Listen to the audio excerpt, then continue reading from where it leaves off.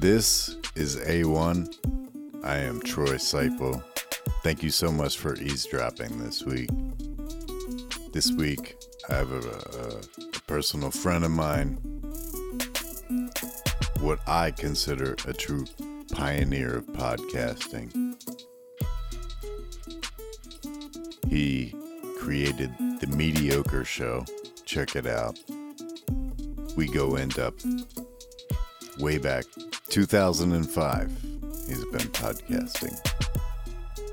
He's been a huge inspiration to me in my life for over a decade.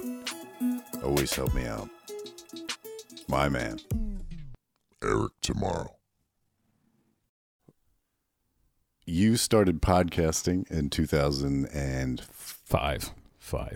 A true pioneer, I have to say. I don't know about that. I'll say it.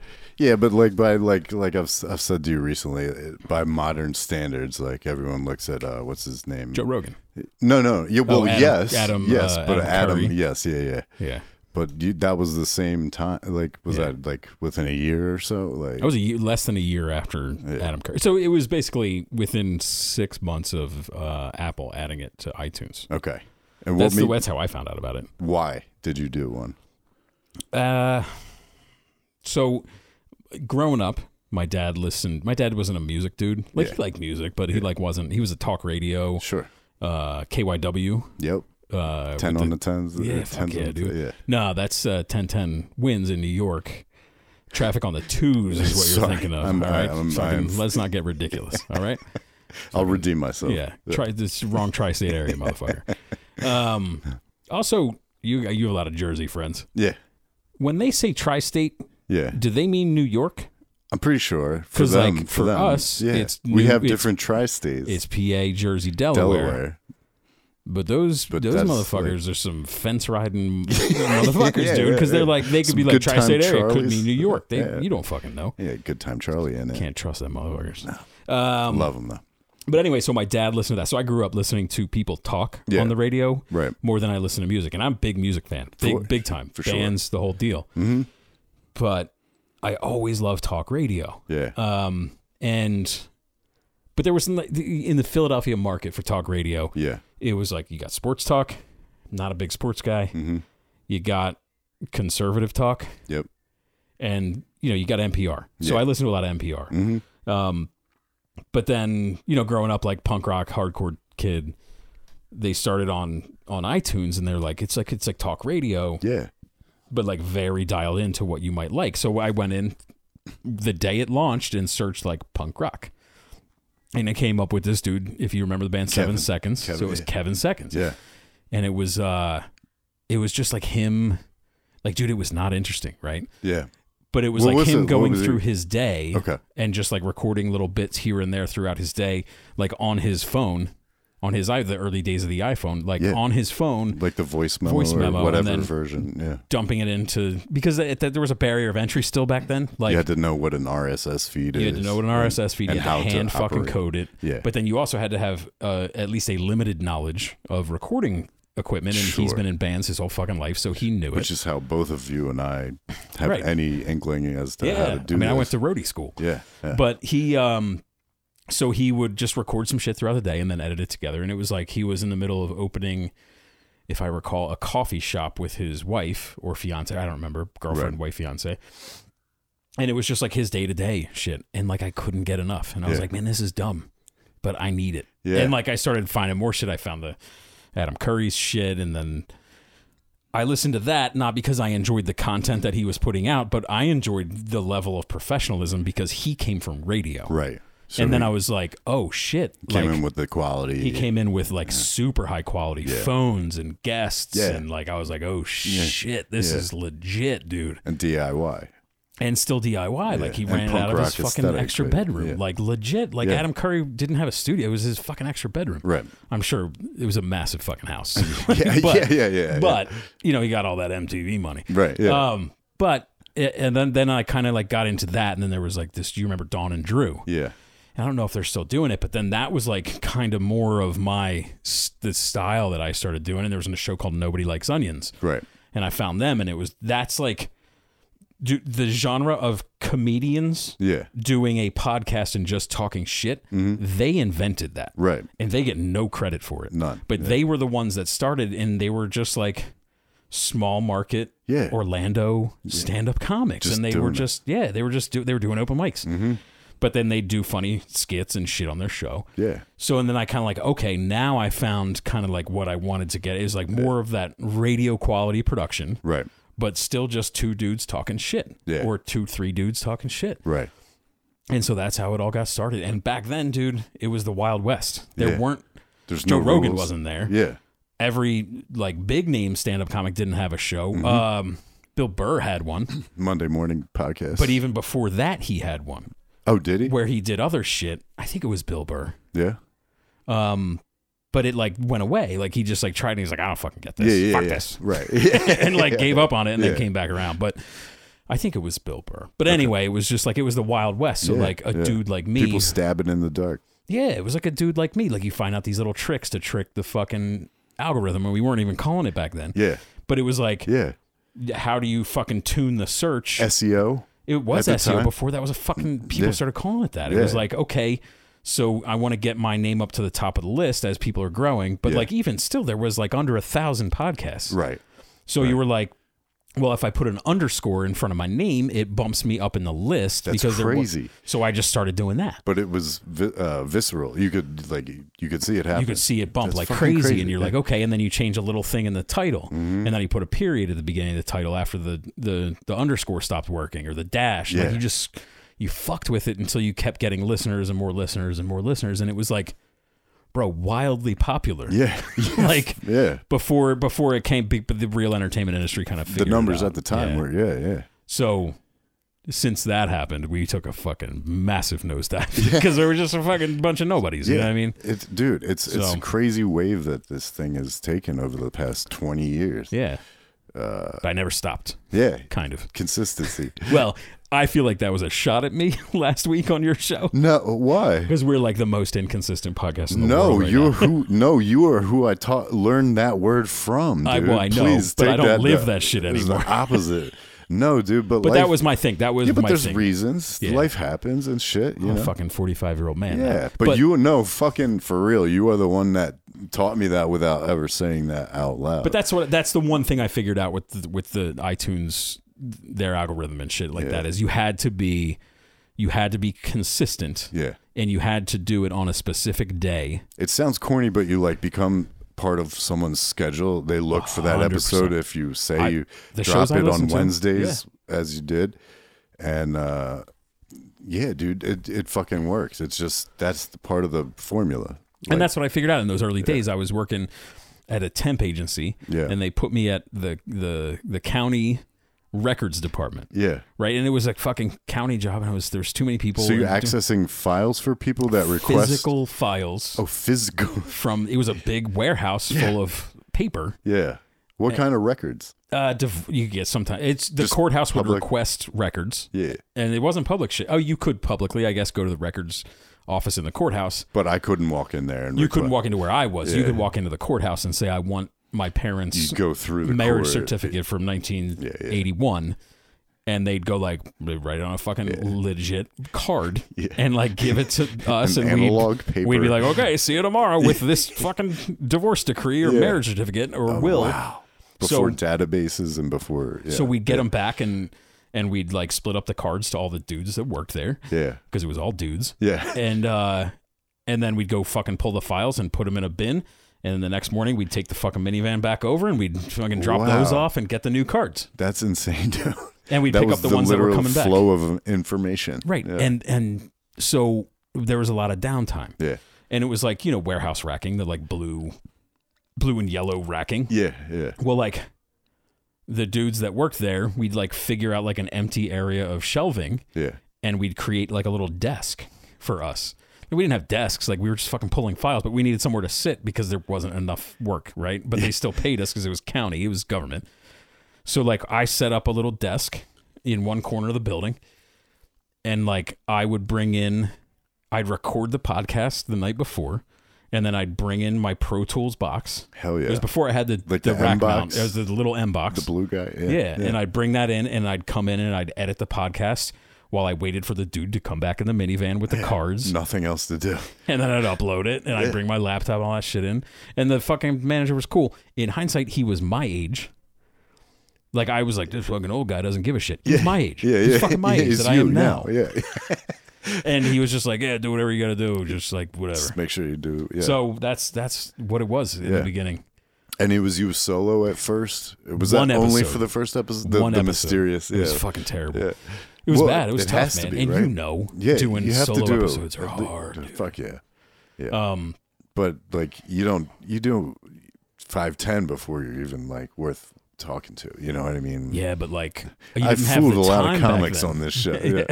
But back then you didn't have the time to like go like I'll do 5 or 6 and figure it out, and then I'll build an audience. Right. It was just like you need that audience now to keep, and that's partially maybe my ego. Yeah, right. I was like, well, you have to have something to put something out there, and that's not any reason for criticism. So like episodes 2 through maybe 4 or 5, were with my neighbor, who, if you listen to the Mediocre Show from the past 2 episodes, were with her. She returned, Robin. Robin. Her husband, her current husband, is now the co-host on the media. It's all fucking circles. It all comes in fucking circles. But yeah, so they did a couple episodes with me and then my friend Taylor in Portland. We did it remotely for a long time with like. And how did that come about with him? Like how did you? So I know him from a car club that I've been a part of for years. Like I have friends out in Portland. VW shit. Yeah.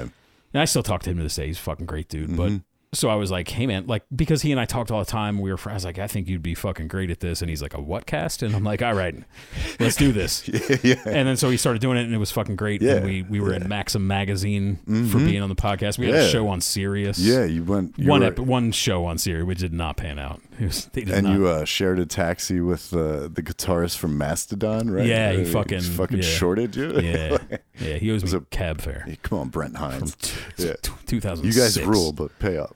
Yeah. So, but yeah, that's how it all started, and here I am, fucking nearly 20 years later. Yeah. And how did the Maxim magazine article come about?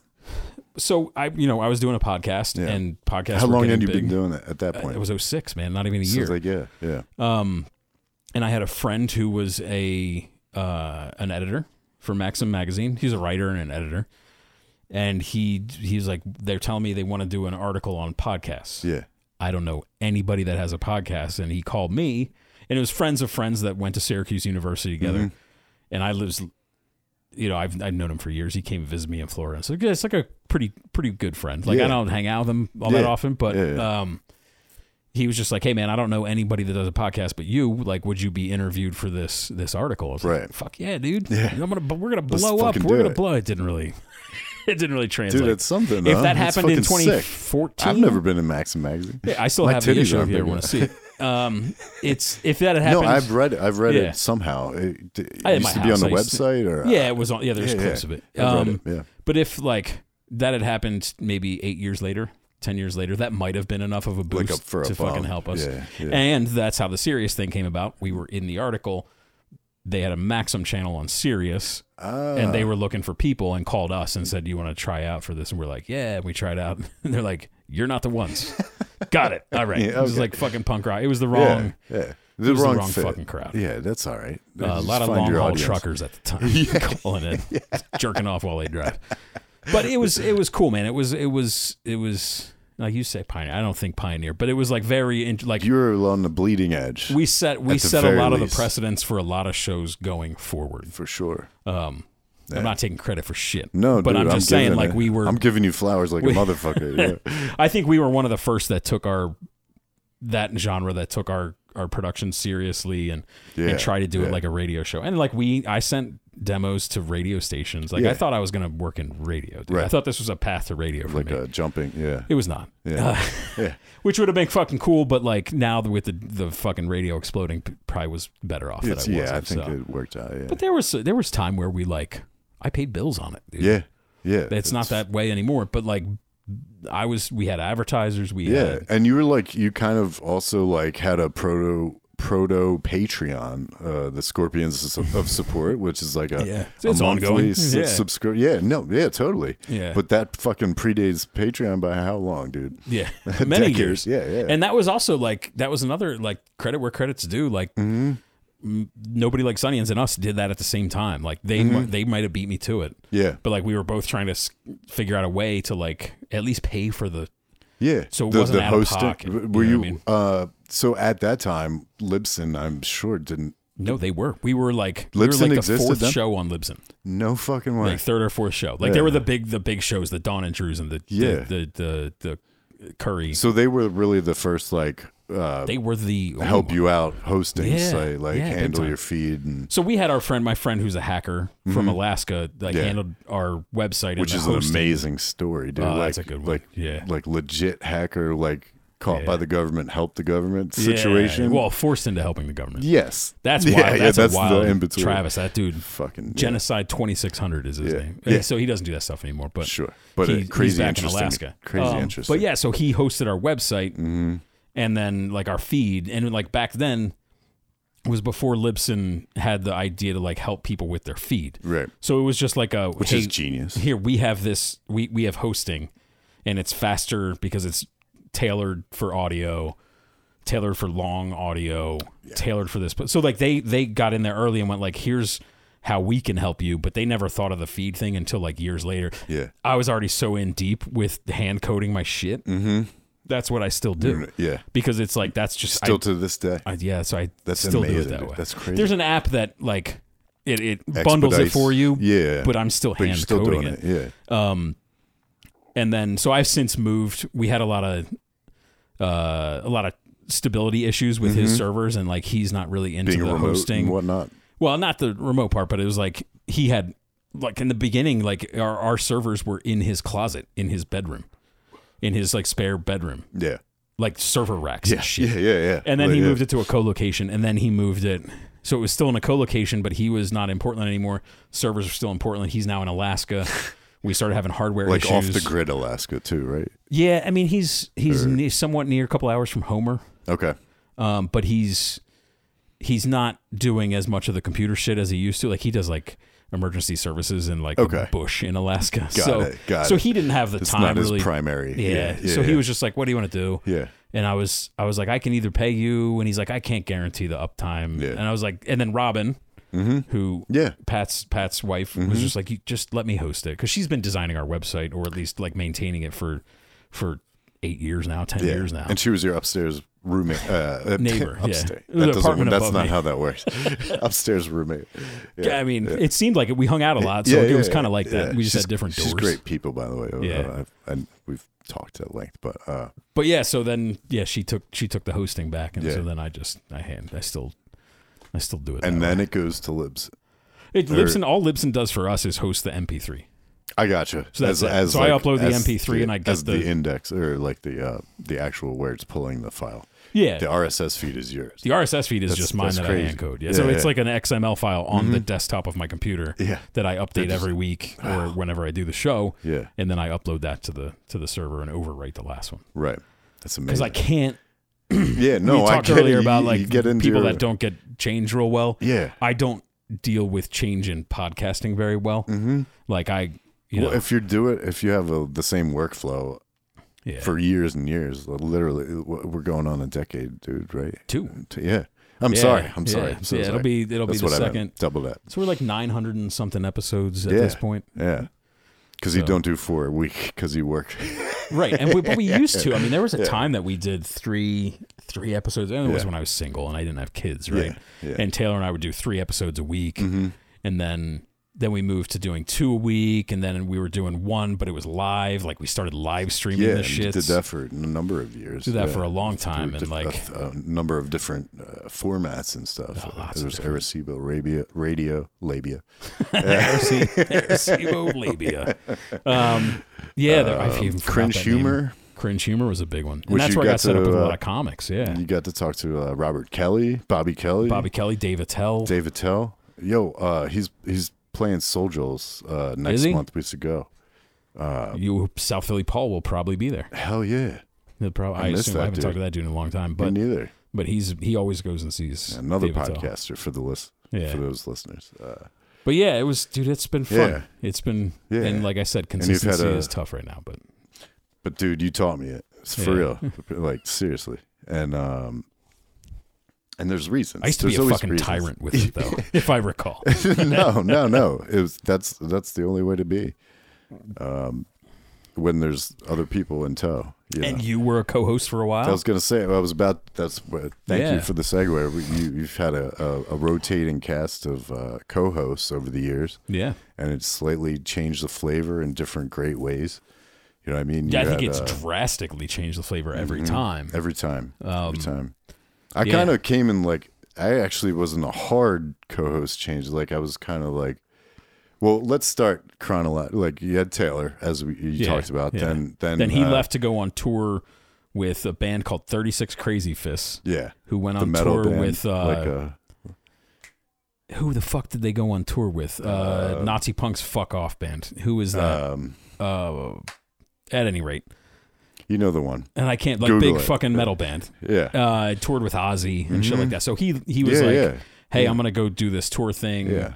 Like, sorry about your show. I won't be able to talk boners. Yeah. So I enlisted my like longtime best friend, like since sixth grade, first day of sixth grade. Yeah. We've been I hike Kitten with him. Sparks. Mad Kitten Sparks. Like family. Yeah. So we brought him in, but we did this whole gig. Which I'm sorry. That was at the end of Matt's tenure. Yeah.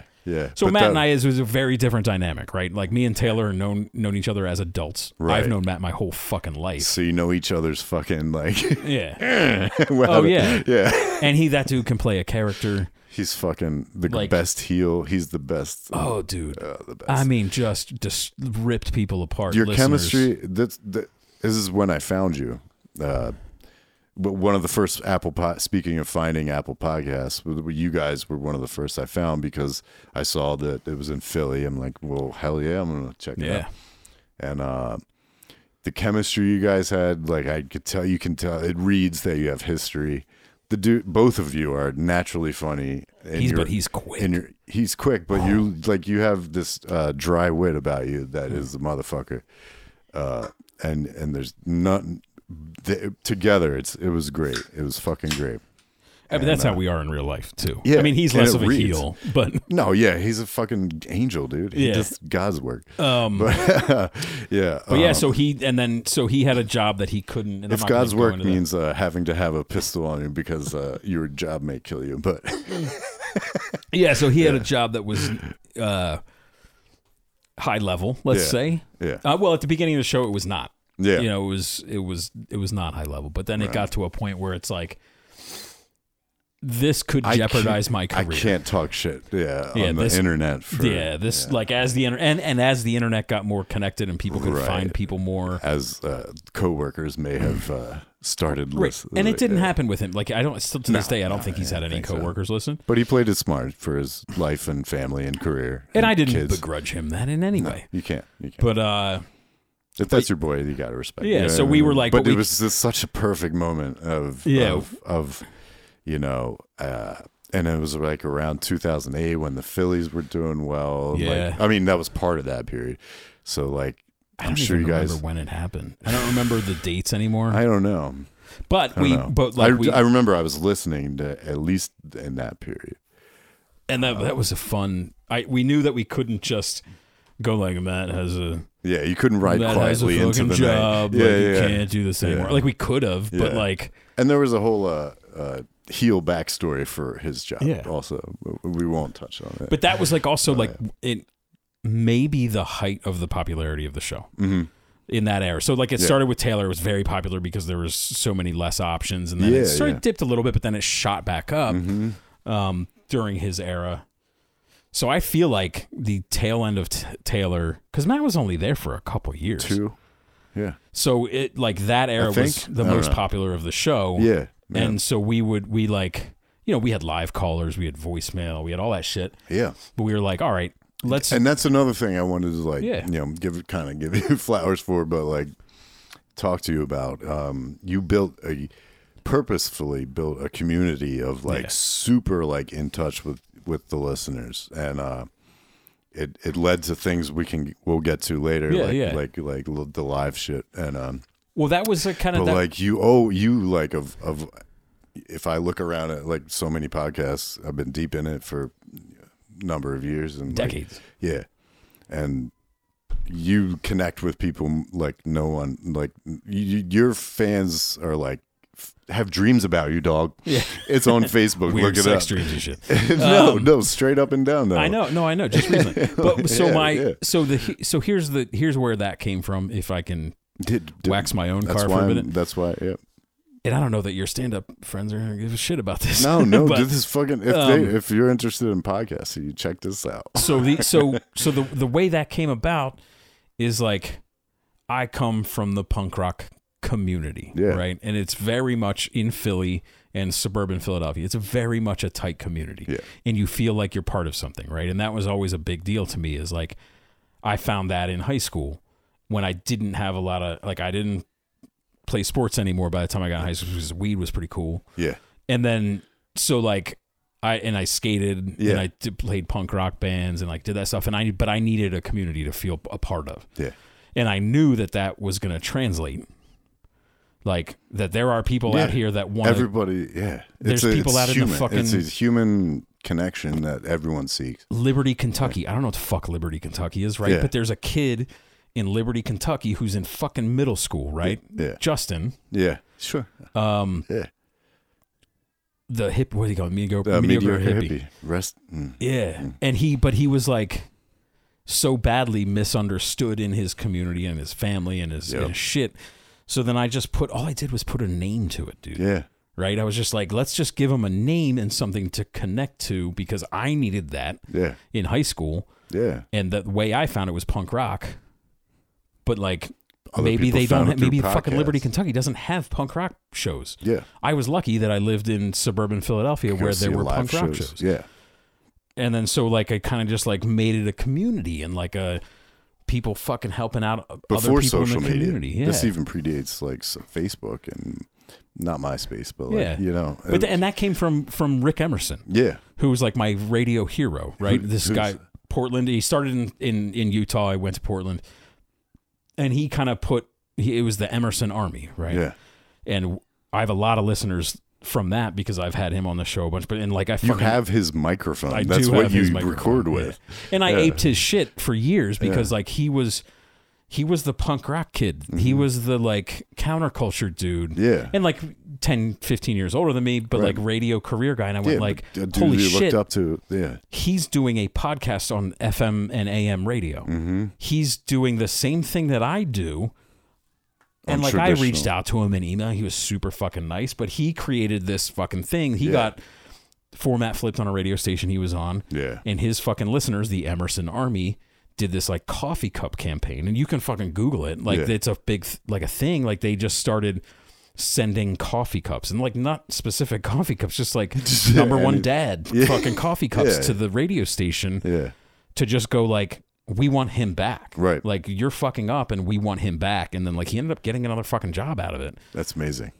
Because he built a community and made people feel accepted. They want you back, so it's going to pay dividends later. And you've been listening to podcasts for years. Yeah. I'm sure that there are podcasts that you listen to that you feel emotionally connected to and part of their life. For sure.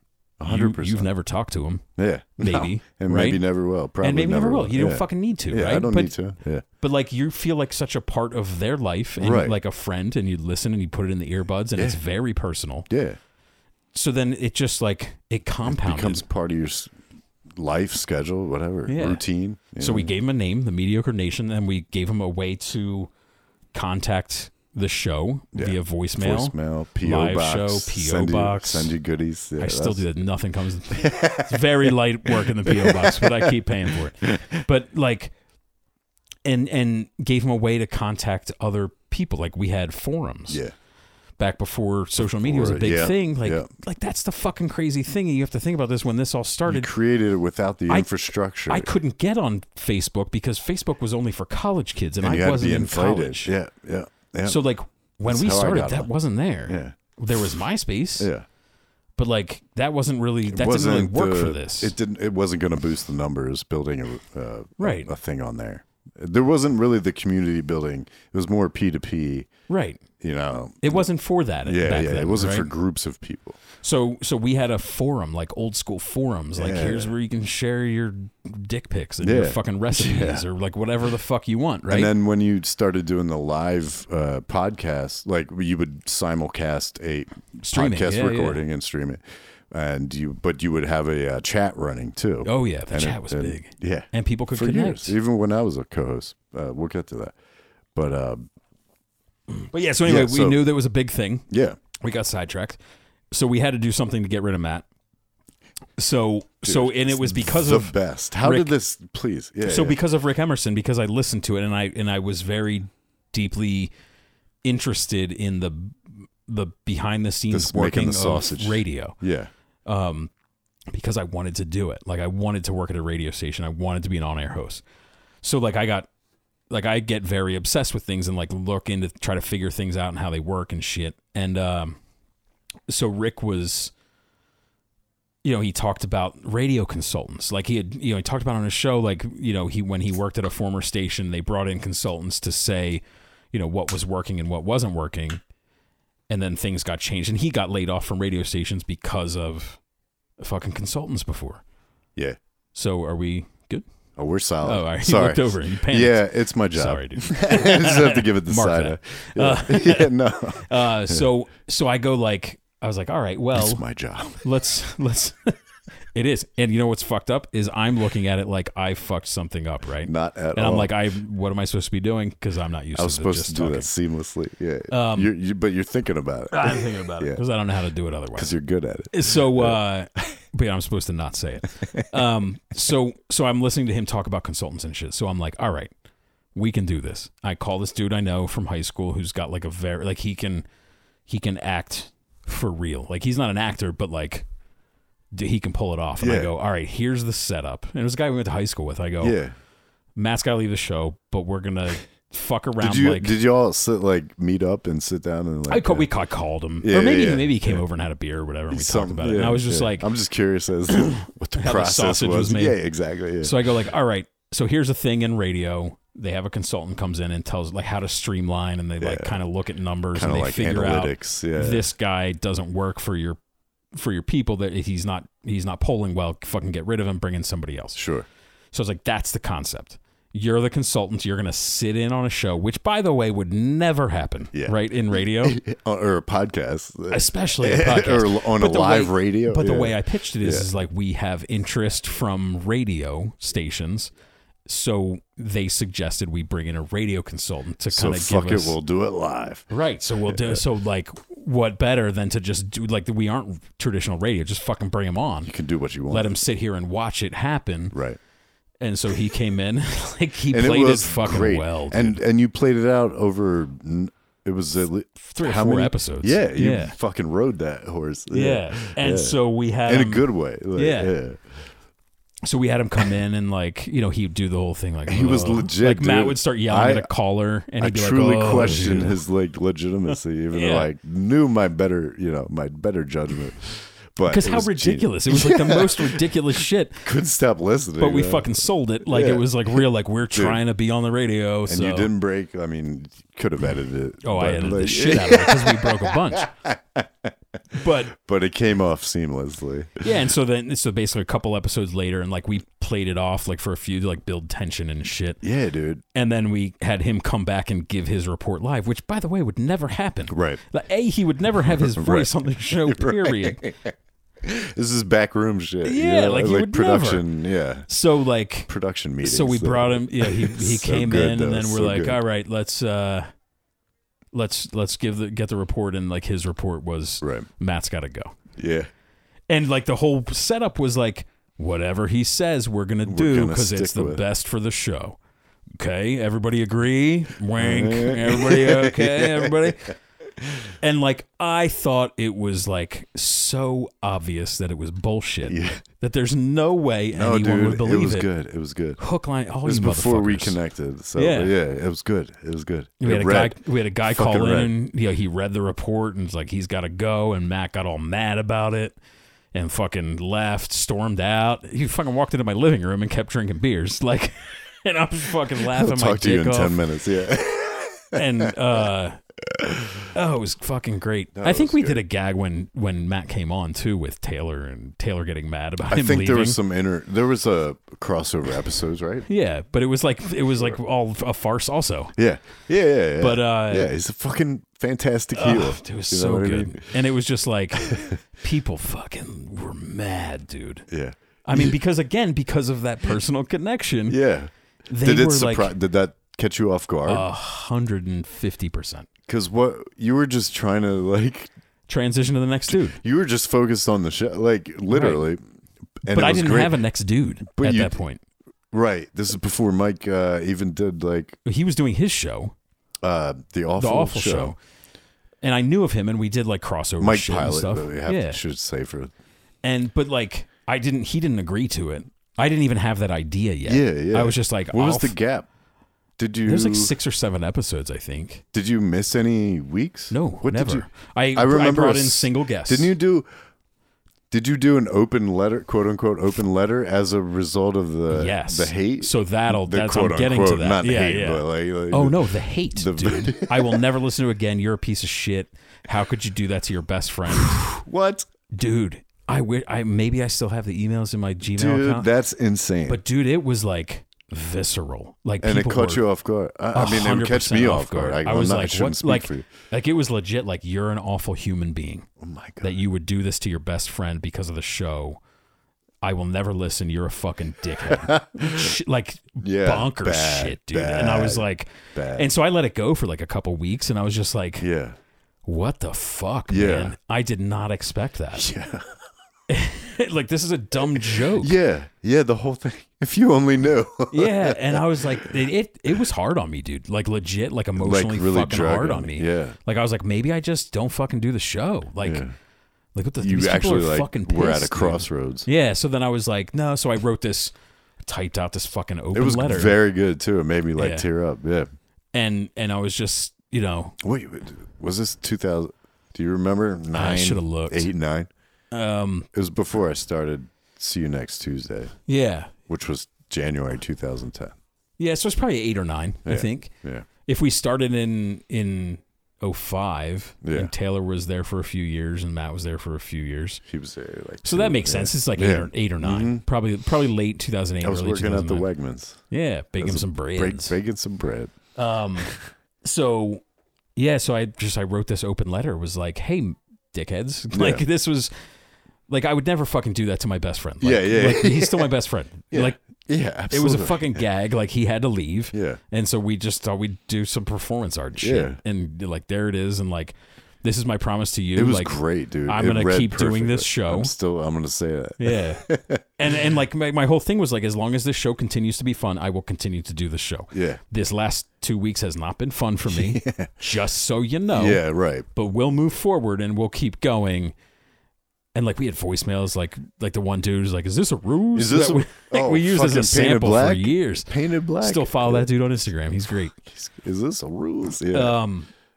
But so that was fun. That was cool. And then we did like in betweener episodes. I was gonna say, what did you do after that? Like, I had like a half dozen, maybe a dozen. No, not a dozen. Maybe a half dozen or 10 episodes of like guest hosts. Where people would come in. Travis came. That was when Travis from Alaska came in. I was trying to think what you did in the interim. And then Mike Pilot was one of those folks. Mike Pilot was one of those folks. And but by the way, like, I had already asked him before he did his one, but he couldn't get it going right away. Yeah. And then I was like, well, bring you in as a guest. And like, because I can't stop doing like scripted gags. Yeah. I was just like, well, I'm trying people out. Yeah. I wasn't. Like, he had already said he was going to do it. Yeah. And so that worked, and then that brought us into the next era of the show. And and then that leads into like when we met. Right, my ex-wife was on the show. That was such a bad idea. She was. Yeah. Wife at the time, I should say. The wife at the time was there. She was present. Yeah. So yeah, and then we met. You were doing See You Next Tuesday, which I was a fucking huge fan of. Yeah, you guys like blew me blew me away. You guys blew me. No. No, you guys like promoted my shit and helped me out a lot. Like, just being from nowhere, it just like not I don't from know nowhere. You were local, right? Again, think back to the punk rock shit. Yeah, but it could you promote the people that are local and that you believe in. That's true. That's what we were. That's why I started listening to you, because you were local. Right, and that's what we did. And we had a rapport. We met up in Philly, me and my ex and your ex, one night on a lark, and at the Wishing Well. Oh, at my friend's bar. Yeah, not like an event. It was just us, and that's when we first met. And then and I was DJing.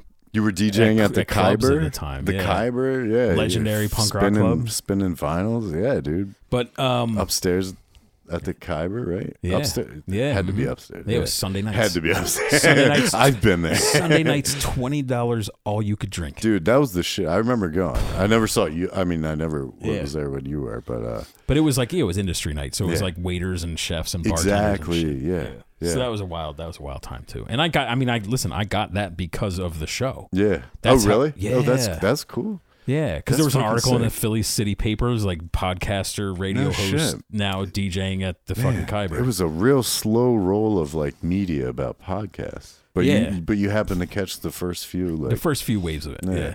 So then Mike came in, and then we brought you in.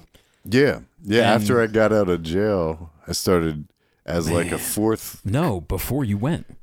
No, yeah, it was before. Because you did a couple episodes before you went, and then one of still my favorite segments on the show was reading your letters from prison. Yes, and writing you back letters. Yeah, we were writing back and forth in prison. I forgot all about that. Yeah, and I still have them, dude, in my box of studio stuff. I'll show them to you. Oh my god, I got your prison letters. I gotta see that sometime. Yeah. Oh my god, talking about your celly and the Quran. And oh my god, dude, it's the Quran. Yeah.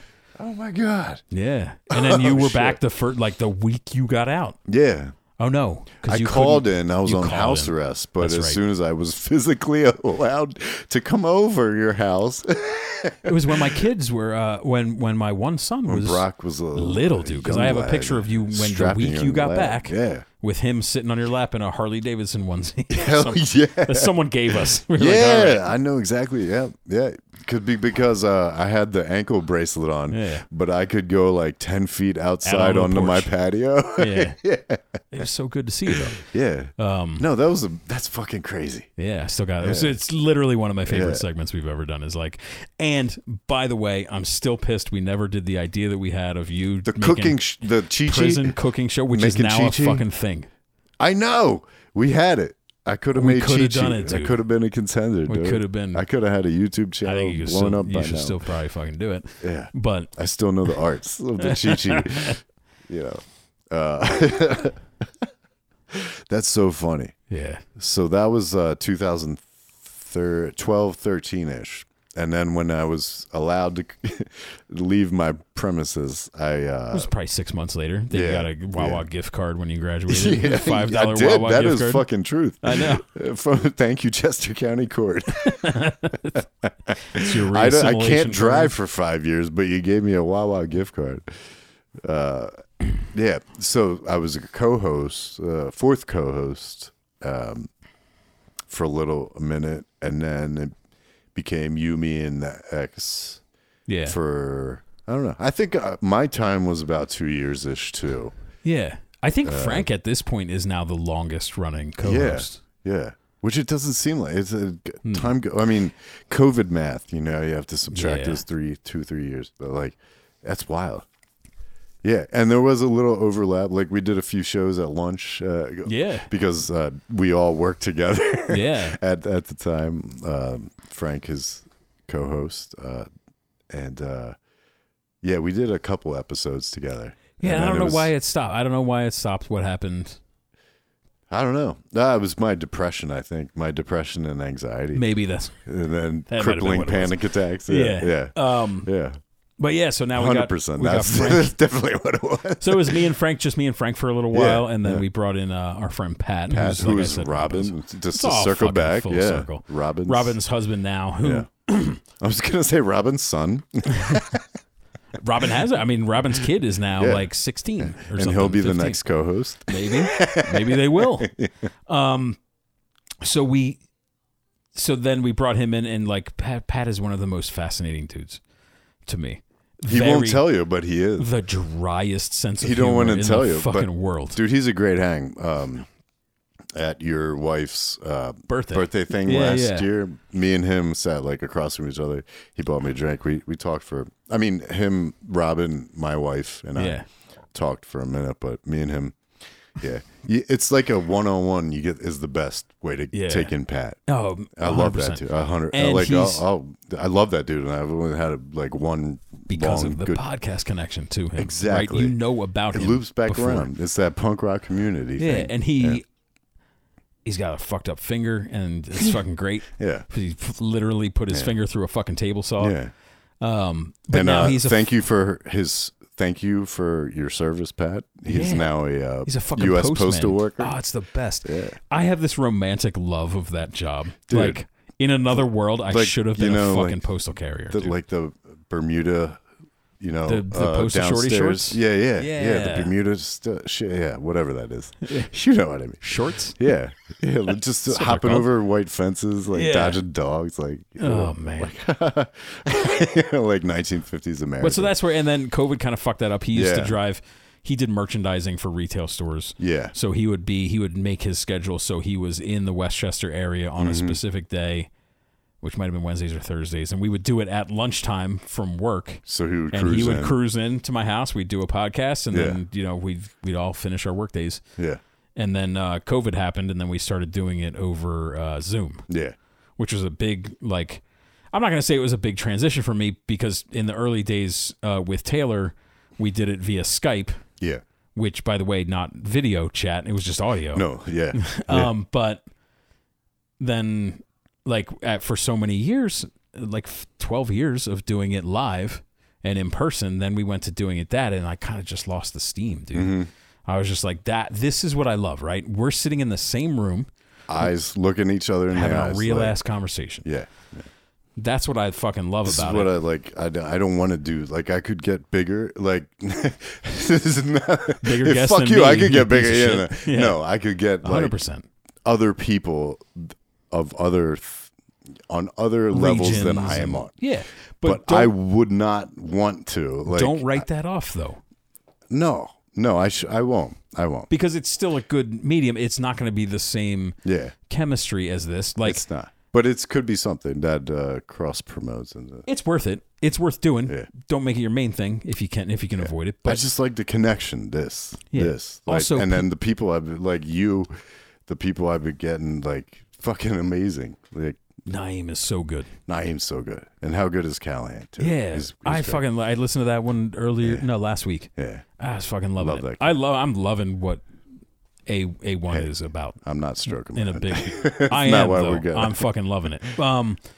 But yeah. So like the pandemic changed it, right? Yeah. And now we do it still on Zoom because like we fell into that, right? And those dudes live far away. And you all have families. Yeah. Frank's got the college age kid. Pat's got kids in high school and middle school. Yeah. And then I've got the young elementary and below. So it's just like it's tough. Scheduling wise to physically it's do impossible to schedule anymore, dude. Yeah. Like we and our even schedule night. Our schedule now is like, I text them on Wednesday, I go, you guys want to do a show tomorrow? Mm-hmm. And they're like, yeah, we'll see how. Like, yes, tentatively, yes. And then it'll hit, Pat's a postal worker. And if it's fucking really hot or really shitty out, like, he's going to be fucking tired. Yeah. And if we can't start until 9 o'clock when all the kids go to bed. What's and as like, if I was in his shoes, like, I would want to be give as most as I could. After that day, at least almost 100. Yeah, exactly. I was trying to avoid that. I know you were. It's so like I have to dance around it because I say that shit so much in life. Yeah, but funny. It's tough. Like, trying not to become a cliche. He wants to give his best. And how much juice do you have left in the tank after that? Right, and then Frank had to wake up early for his thing job, and his job is quite taxing. Which normally it's not a big deal. Frank. Like normally it's not a big deal if it's just a regular week, but he was going to an event. So he had to leave at like 6 in the morning to get it. So he was like, and he ain't leaving till 6 in the morning. That's right. Yeah. So it was just like, and I was like, it's okay. And I'm very guilty of like, let's do it Thursday. And then Thursday comes and like, emotionally, I don't have it, guys. I hear you, dude. And I hit it. And it's taken me almost 20 years of podcasting to go like, if I'm not feeling it, I don't want to do it. Yeah. because for years I would just muscle through because of that consistency thing, that like heavy weight that I put on myself going like, no, you have to do it on Wednesday night and it has to be uploaded by Thursday morning. Mm-hmm. That is the deal. That's what we do. That's what I do. It's the whole point of doing it. Yeah. Right. And then it got to the point. But I feel like there is a balance at the end of the day. It depends what the situation is, what you're going for. I'm going for the gusto here. I'm going to be trying to do everything I can. You have now you have a family, like you have all this other shit in rotation, 1,000 balls in the air. Yeah. And a higher level job than I did. And a great job. Yeah. So it's like, and it's in a a lot of spreadsheets now. It's in a media. Yeah. It's in something you're like, at least, you're fucking intuitive and great at to begin with, but something that you sought out doing. Right. And I think without pay. I think the podcast pushed me towards this type of work. Yeah. And made me qualified for it. Like it wasn't on it was not on my resume, by the way. Because I didn't want people finding the fart and dick show. Yeah. No, absolutely. But they found it anyway because of my email address. But what is unsaid is that the technical abilities do translate to a corporate situation. For sure. In whatever facet that may be. But I had, during, like so many people during COVID, like my anxiety and depression skyrocketed. Yeah. And peaked. Yeah. And I had a hard time. I'm not a dude that handled the being home. Yeah. All the time, 100% of the time. Like I found out that I'm a dude that likes to go to the office. Yeah. And be around people. You need the connection, yeah. Where a lot of people aren't. Like there's people I work with. It took me a long time to learn that I'm the guy that needs the connection, and that's my problem. That the isolation is not, it's my tendency, but it's not what I need. It's probably not a positive thing. Not at all. I thrive when I fucking go out and talk to people, whatever. Right. That's why comedy is great for you. Yeah. Yeah. It makes the world of difference. Yeah. You know what I mean? So. And I've always wanted to do stand-up, by the way. You could, dude. You'd be solid. You and Matt. Dude, I swear to God. We can get a mic together in Westchester. Have you written jokes? Nah, not really. We do. We were talking about that earlier. We should get a room. Like, eventually, when I get some shit handled with other stuff, I would like to... Strengths I have, Troy. This is my audition, my interview with you. Okay. I'm really good at scheduling and booking. You are. And dealing with venues and shit like that, because I did it for fucking years with bands and shit like that. Yeah. I want to help you do that because I want a fucking mic in Westchester. Westchester needs comedy. The kids there's a college right there. There's fucking alcoholics right there. Yeah. The bar will be paid. Might be laying on the ground outside. The servers will be tipped. Yeah. Fucking we're gonna put it together. I'm telling you. We'll work together. I don't mean to glom onto your shit. I'm not the comedy guy. No. You're the comedy guy. No. I'm the Fuck scheduling that. You do guy. comedy? I don't know. Come on, stop it. I did, and I will say this, and I don't know how much I've talked about this on our show. Do it. Remember the Kevin Smith show about his podcast? Yeah. That was my concept, right? Was it? That was my concept that my buddy Kabir, who's a director in Los Angeles, Kabir. We worked up a pilot and a pitch. We never shot the pilot. We worked up the pitch. So you did like a spec? To networks, spec scripts, outlines, the fucking whole deal. When was this? Before the Kevin Smith show. Yeah, it doesn't matter. Before. Yeah. I don't remember what year. I don't even remember what era of the show. You did, yeah. Maybe it was in the Mike era of the show. I remember I had my motorcycle at the time, so it was post 2007. Maybe 2009, 2010. Okay. We specs, all this shit was done, and we submitted it to networks, and no one was interested. And then Kevin Smith's show started 6 months later. Wow. And which much was love our concept. to Kevin Smith. Fuck yeah. Yeah, we both go deep with Kevin Smith. I love Kevin Smith. Yeah. And sure, why take a chance on two dorks from fucking Westchester or wherever we were, Delaware County at the time? Like, why take this idea and get us a good do name. That, claw machine toy. Get us someone that's doing a show that's successful. Put it in the hands of a celebrity. Yeah. So I'm not waxing my own car with that. That really was our fucking pitch. Like to the to the transition scenes and fucking everything. Wow. It was the production notes. And I don't know that that's what happened. They could have been simultaneously pitching the shit at the same time. Thinking. But it was like alarmingly close to what we pitched. So, well, shit. But I watched every episode of that show, though. Yeah, you watched it. Yeah. I followed my own script. Yeah. I'm a fucking Kevin Smith fanboy, though. No, he's the shit. He's the shit. But speaking of like live events, yeah, you were able to flip this shit into one that I was a part of, and it came up on a podcast recently. How did the whole Salt Lake City crossover? Obviously Geek Show, but like how did that connection? So like for the listener, I'm saying a lot with to my friend that we know. Well, so that's I can trace it to one dude, and that's Most Jeff. Yeah. So he was in a band in Salt Lake, mm-hmm. And he was friends with Shannon Barneson. Mm-hmm. One of the hosts of the Geek Show, podcast. and Jeff Weiss now, yeah, and Jeff Weiss, who was the initial big one was, he went, hey, I found this podcast out of Philly that you guys would love, to Shannon and to Jeff, and he went, you guys would love this shit. You guys should cross promote Geek Show and you guys. And Geek Show was massive. Yeah. At the time, like their main host is a morning radio guy. Yeah. So, and like one of the longest running morning radio shows in the country still. Yeah.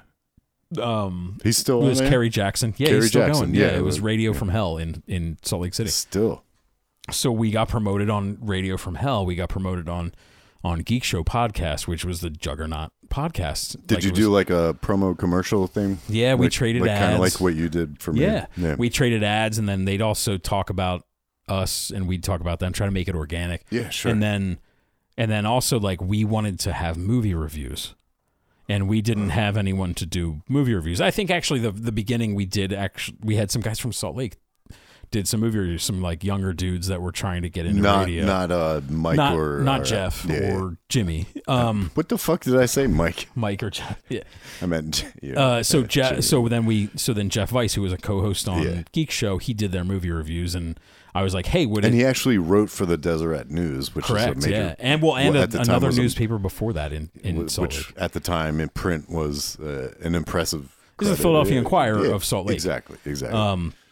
So I went like, hey, would this fuck up anything with Geek Show if you did your reviews on our show too? Yeah. And he talked to Carrie and was like, hey, do you care if I do reviews on their show? And he's like, no, they're promoting us, and they're gonna say Jeff Weiss from the Geek Show every time, right? Exactly. And I was like, yeah, of course. It's cross promotion. So then Jeff started doing movie reviews on and then it just like ballooned. And it was the punk rock thing of like, you bring up your friends, right? So we promote them, they promote us, we promote this other guy, we promote Troy, we promote It's Sick and Wrong, South Philly Paulcast. Yeah, like there was all these, and then we just like worked together. Tory, Favreau, Idiot Box Radio.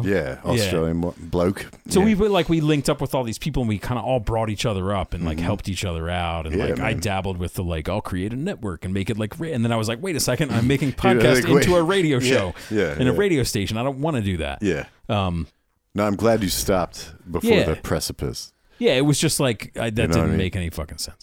But yeah, so it just kind of built that way, and then Jeff passed away,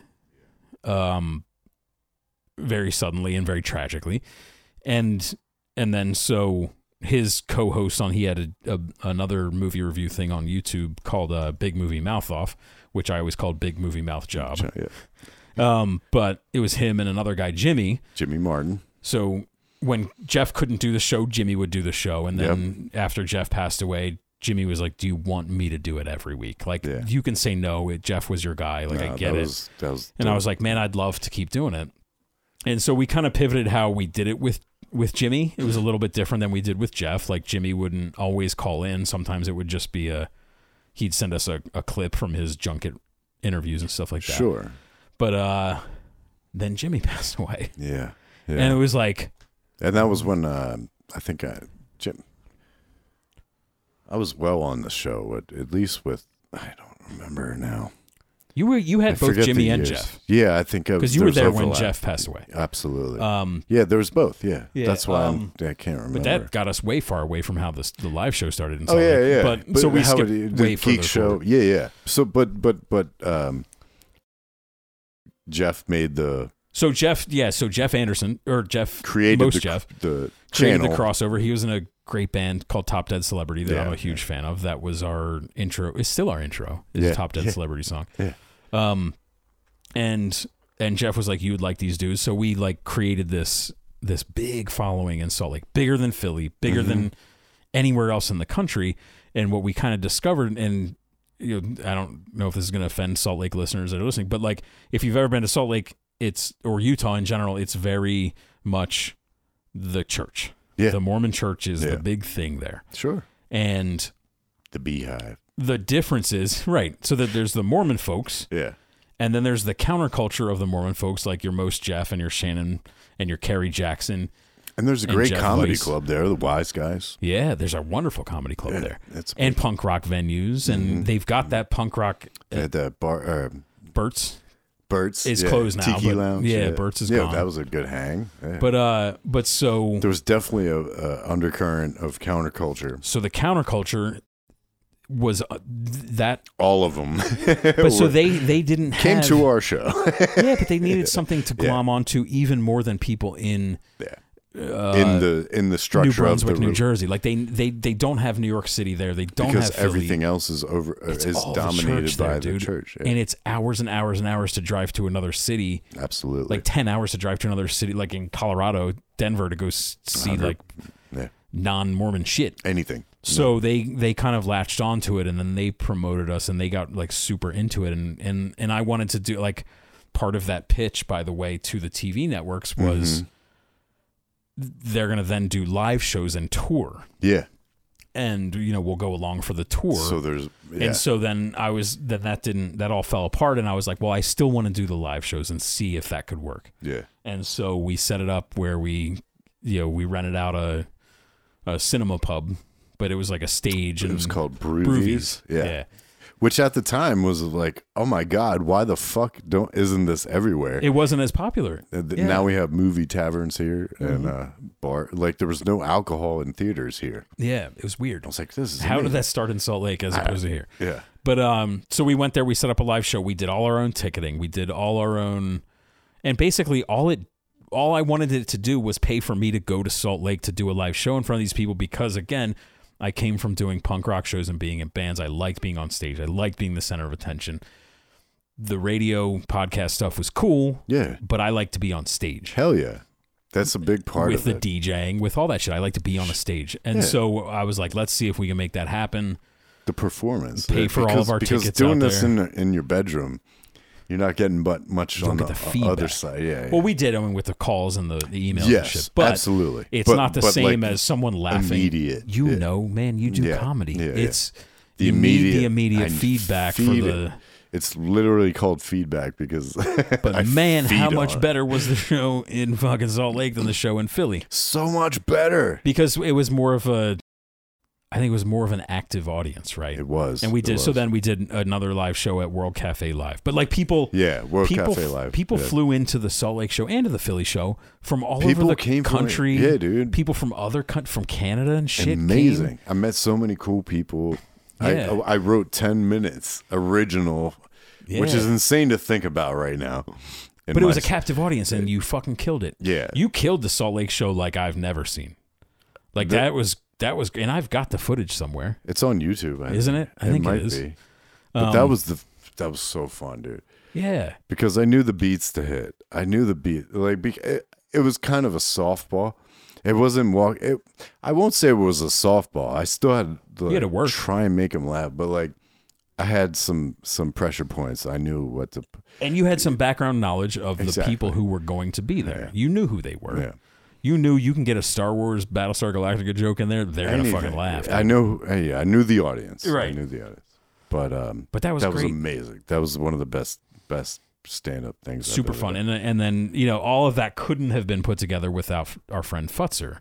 Jeff Futzer. Yeah. Who like that was 2011. Was that when it was? I think it was before. Well, no, because Brock was born in 2011. Oh, in December, so it was like March of 11.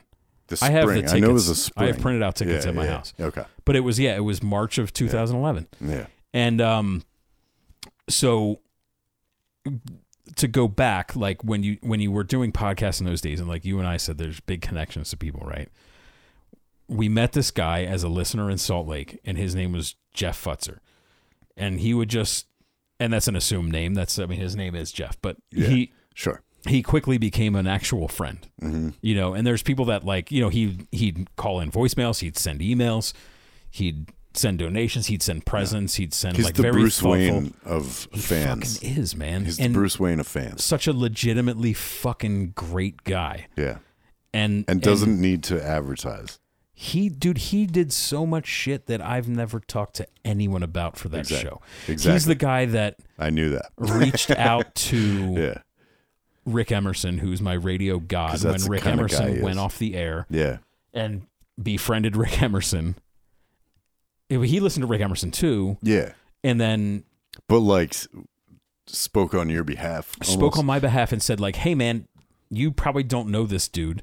Turns out he did. He had a little background knowledge. It was because we attacked another dude at his radio station inadvertently. Things happen. And it turns out like, and then also we had a big Portland audience because of Court and Fat Boy. Yeah. And like partnering with those dudes. But anyway, he goes like, "Hey, I don't know if you know this show." And he's like, "Yeah, I've heard of him."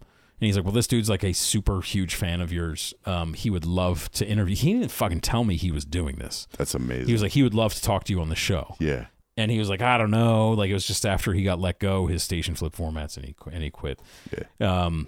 And then so like he eventually talked him into doing it, and I got to fucking do an interview with like who is like my hero in talk radio.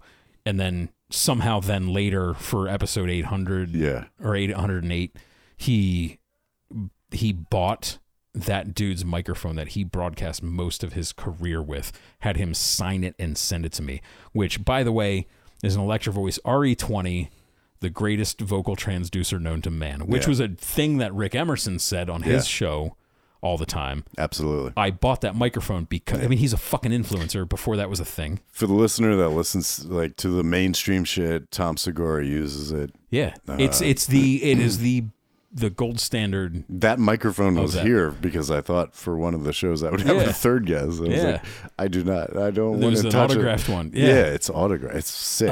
Sick. Great but machine. It's like, you know, it's been the mic that I've used for 15, 16 years probably. And this mic is inferior. I just need multiples. So I love these mics, by the way. They're great. The They're versatile. SM7Bs are fucking great. I had to do the bass roll off for the You're pipes. too basic, bro. Yeah.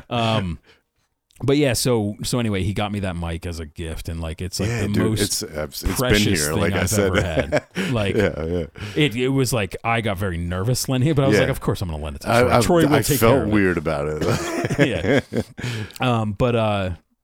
But yeah, so like there's dudes like that are just, and there are no dudes like that, by the way. That's there's one dude like that. One of one. Yeah. And he's become like a close personal friend and a really good friend of the show and of me personally, and like he would do anything for any of us. So yeah, solid dude. So that's a kind of a cool fucking thing about podcasting that like I think isn't really talked about. Covered. No one really talks about it a lot. No. Is like it's forgotten. Personal connections that you make with the sands of time listeners. Like this dude, Dr. Carnitas, and we give him all stupid fucking names. Dr. Carnitas is a dude, Chad, that like that dude's solid, man. Yeah. Lived in Texas, and I love talking to that guy. He's so like supportive. Have you talked to him? Oh yeah, he hits me up. With him. I mean, over the years, he super supportive from Texas. And moved to now he lives in Montana. Made the jump. Yep. Yeah, and like he was on when we did Drunksgiving episode. Yeah, he jumped in. I mean, there's been a lot, and like I could go on for days. Like all these people that have become Iowa Charlie, Baltimore, like legit random Ian's fucking Canadian guy from Regina, Saskatchewan, the town that rhymes with fun. Fucking Philibert from Texas, who's now like the head chef at like a. Whose restaurant is it? The barbecue Franklin. Yeah, Aaron Franklin. It's not his barbecue place, but his fusion place. His but which is even was that cooler. Austin? Austin, yeah. I got all the information. But there's like such we'll get there together. Really cool people. Yeah, a community that I would have never known. Like really talented, amazing, hilarious people. And like we have there's a dude Doc, and he's in Colorado, and he's a retired school administrator. Yeah. He's a principal of a fucking high school. Right. I think but he was a school administrator. Yeah. he'd write us postcards. Yeah. He came to both live shows. They're so sweet. He definitely came to Philly. I don't remember if I think he was at Salt Lake too. Yeah. But he like would send postcards and like financially support the show. Fucking and like so sweet, dude. Like, but like people like I wouldn't run into that dude at a bar right in any world. No. But like now I wouldn't talk to him if we were. I'm not the like, hey, how are you? Yeah. I'm not. I'm trying to be more of that dude as I get older. Dude, I'm just like chat with people where I'm at, you know? I'm not good at it yet. Like, you know, I just hit 40 and I don't give a fuck anymore about asking people to do the podcast. Like, you either say no, ghost me, or do it. Yeah, but it don't matter. And my favorite people have done it. Yeah. Like, I like them more than the other. Like, it doesn't matter. It doesn't affect me. Yeah. It's you got to get to an age where it I'm just fine doesn't with being ghosted. I'm married, so ghosting ain't nothing. Yeah, ghost me. I don't give a fuck, dude. And then there's people that are like, yo, I'm an open micer. I'm nobody anyway, so why are you talking to me? The people that have been gracious enough, and I'm like so impressed with the like. But that's the Naeem coolest thing. And fucking Callahan and Albert Davis and Jay Yoder, all these people. All these dudes, and you're getting what's fucking cool about that is like. I want to listen to those dudes talk, and I want to hear about how the sausage is made, right? Yeah. But I want to hear them. I'm not a professional comedian talking to. Well, they are a lot of. But that's what I mean. Is more recently have been. Is but they're like, also telling you how the sausage is made? Yes, and they're helping absolutely. you and that's bringing you up, right? Yeah, that's my secret. It's not a secret though, like right? You're promoting. This is my come up. You can follow me with it. You know, I'm trying to be as humble as I can about it. Yeah. Like, I'm not trying to put on any airs. Yeah. I'm nobody worth talking to. But if I can carry a conversation, and I'd like to hear your story. Right, but also those dudes want to tell their story, but they also were you, and they want to bring you up too. And those are the dudes that I'm going to follow into the fucking, sunset. Like, the dude, like, stick with the winners. The Mordor. The guys, as soon as if there's anything I can help anybody out with behind me. Well, when we get our I have a fucking ways mic. to go. When we get our mic when in we get Westchester. our mic, yeah, we'll start, yeah. But that's the way it goes. Like, you help this guy, the next guy helps you. It's you the punk rock mentality. Yeah, dude. yeah. And I've gotten more in my life because of that mentality and that idea than anything else I've done. Yeah, I went to college. Positive that has happened. I have an associate's degree. All right, cool. But that's not how I got like podcast listeners and did podcasts for so long or met some of these fucking people. Yeah. It's the mentality of like you bring up those around you and you bring up people that you believe in or you just fucking like them, man. Because if they're like talented and good at the thing that whatever the thing is, like they're just like high tides lift all boats. High tides lift all boats. You struggle with that one, but yeah, but that's a fucking for real thing. And you know what? Like they don't have to be. You don't have to go like I dig the shit that they do. You don't have to dig the shit that they do. Yeah. But you know what? You dig them as a person. Yeah. And you want to help them, and you want to watch people succeed. And maybe one day the shit that they do, like I'm not Buddha, but I want to help people succeed. Yeah. Like I'm not about knocking. What if people the down. next thing they do is like blows you away, like, right? And you had a small part in helping them, or they help someone out because you helped them out, and that person gets more successful. Yeah. And this is how I wanted to explain to you my pyramid scheme that I'm working on. yeah. And it's about just like all you got to do is invest level marketing. Yeah, multi-level marketing. Multi-level marketing. So Troy, I just need you to invest in 2 comedians, and 4 pairs of yoga pants. Yeah, and we get yoga pants, and then we get the khakis, and then we get the chicks. Then we get the chicks. Or the jobs. Cool. Khakis, jobs, chicks, I think is how basketball works. Great fucking movie, dude. Genius. Those guys, this is what I started the podcast out as, trying to do a sketch show. Right. Like the South Park guys. Like they make it, you've seen the documentary. Yeah. Those are, I was very dumb to think that would be like I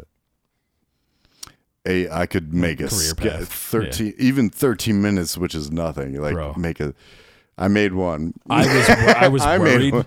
I was worried when you gave me that concept. I go, if there's anyone that can pull that off, it's Troy. I tried. 100%. It's Troy. And it's still like I might do some, but this is like so much better. Yeah, this is so much. That's better. Because to me, podcasting the is connection, the connection, and if there's a show, sell the show and get a job as doing a show, and this can still be the thing. Like, you own this shit. Yeah. You'll always own this shit. Yeah. But do whatever the fuck you want with it. Yeah. But I'm a big proponent of the human connection part. Yeah, like that's what I think is the coolest fucking thing about podcasting. It attracts people. Everyone needs that. And the ships and the tide or something.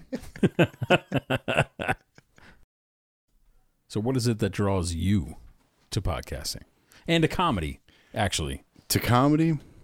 Well, we'll start. Yeah, they're intertwined. So comedy, I think, like, because you did comedy before you did podcasting. I did. The first open mic I did, which I've talked about so many times I won't Not on this show. You haven't on this show. Because I'm still waiting for you to tell the story. To tell the joke? About the afterbirth joke. I will. And how that... You don't have to do it now, because I've heard it. It's one of my favorite fucking stories, dude. But like, you got to one time you're talking to a comic, you got to tell them about it, dude, because they're gonna connect to it, you know. Yeah. I fucking love that. I've told your story of that to people. I fucking love it, dude. Well, the reaction. Yeah, this Armenian motherfucker. No, I think like for comedy, like I got into it. I've said a little bit, but I started on like, Monty Python and shit my parents would show me, SNL, like fucking Eddie Murphy on SNL, like Mr. Robinson's Neighborhood, all that shit. We had Eddie Murphy on vinyl. Yeah, when I was a kid. So I had my mom had Bill Cosby's whole shit on vinyl. She still got it? Yeah. Is in the house still? It's somewhere. Yeah. Oh, yeah. It didn't go anywhere. You gotta hang on to that. And she dubbed it onto cassette. For road trips. Yeah. Yeah. So good. You said that to Callahan, I think. Yeah. Yeah. I was the back of the Plymouth Voyager cracking up to Bill Cosby. Plymouth Voyager too, man. What a delightful automobile. The Woody. That's what we had. Blue. Hell yeah. The blue with the fake wood. Hell yeah. Yeah. Yeah. My dad wrecked that thing on the turnpike. Yeah. Ours just died a natural death. But then my mom got the Toyota Previa that looked like an egg. You remember that? That's a funny. This is a total fucking sidetrack. Let's go. There's a squad of people that think that like the Previa is the coolest fucking car. Are you serious? Yeah, dude. There's like a whole subculture. If you of people. Google it, it will. It's like they call it a space egg or some shit. Yes. Yeah. And they're putting like fucking big turbo motors and shit in them. No shit. And like slamming them. And dude, it's the most ridiculous subset they're of dropping car culture. It? Like, yeah, dude. Modifying Previas. Stance. By the way, I don't know if you knew that windshield. Does your Previa have stance? Yeah, you gotta stance that bitch out, dude. That windshield on that Previa was worth like $2,000. Yeah, like to replace it. The perfectly curved. It was curved and it was long as shit. Yeah, man. It was like a windshield / moonroof combo. Yeah, weird, dude. What a weird car. So. I don't know. So comedy. So what is it about? What is it about comedy that keeps you just like wanting it? Wanting it, like just like I want to. That feeling you get on stage. To answer directly that question, that feeling you get on stage, the immediate feedback of, I just made you laugh because of something I thought of, like in a masturbatory way. Yeah. You know what I mean, like. It makes you feel good. Just a throwaway thought, and like I'm focused. Like my first bit right now, which I've totally rewritten. About afterbirth. No. That was the first incarnation, but it's all about the DUI and shit. And okay, the third actually. Good. And it's you should talk about that, man. It's like right? taking the biggest, dumbest thing I've ever done. The biggest, one of the biggest trauma causation of my trauma, in that I can point back to, beyond my parental shit. Yeah, we all got behind that. childhood trauma. We all got that. But it's turning that shit into a positive. And if someone laughs off of one little joke I have in that's just like, yeah, I didn't fuck up all the way. Right. It's like it's there's a tale of redemption in there somewhere. Yeah. Oh, for sure, dude. I think. And I'm still trying to find it, but it's in there, and it feels so good to flip such a negative that ruined my life. Well, right. I wouldn't have met my wife without those circumstances in my life. You were selling women's ass shoes, dude. Yeah, dude. Slanging them, slanging those stilettos. So my first minute of my set is about your DUI. I don't know if you knew that. Yeah, I love it. But now I'm glad I can pass. So here's that's the thing, like, man. So I've been a fan of stand-up comedy my whole life, right? Big fan of stand-up comedy. Yeah. And so who are your guys like? And let's say like in your formative year, like your teenage year or later teen. Like, I mean, early 20. Like, I'm gonna say, like, it was the Cosbys and the who else did we just say? Fucking Murphy, Eddie Murphy, Raw, and shit like that. Or Eddie Murphy, like big time when I was a kid. Yeah. But did you catch any Richard Pryor? Yeah, big time. Live on the Sunset Strip. But again, was like big that was for me. You had to be a massive star back then, right? Yeah. So then it became. So it wasn't something I thought I could do. Right. I never considered that as something I could do. I always wanted to. I thought it would be fucking cool as shit. But I went on to, like, in my 20s, then became the, like, Brian Posehn's and the Patton Oswalt. Yeah. Never met. Yeah. And like those dudes, right? And then it kind of moved into, you know, your Bert Kreischers, your Joe Rogans, and like those are the comics that kind of stood out to me, and I got to be Dave Attell, like big fucking since his first album. Amazing. Dave Attell, like, dude, I used to watch. Thank you, Slow Gas Leak. Like a lot of my speech patterns are fucking Dave Attell speech patterns. Yeah, and so are a million other open micers. Fucking by the everybody, dude. Because, everybody's starting out because it's so good. That's what stopped me. Cadence you follow that's what stopped me from doing stand up. Yeah, because I liked these guys so much that I would, if I did jokes, I would just be aping their shit. Well, there's a certain modicum of respect that comes out of that, but I also have to say that everybody's first shit is aping somebody's shit, right? Because that's all that you have to have some frame of reference that you're coming from. But I'm hoping that it's like a Patton Oswalt, Brian Posehn, like angle, right? Yeah. Rather than David. And I love fucking Dave Attell and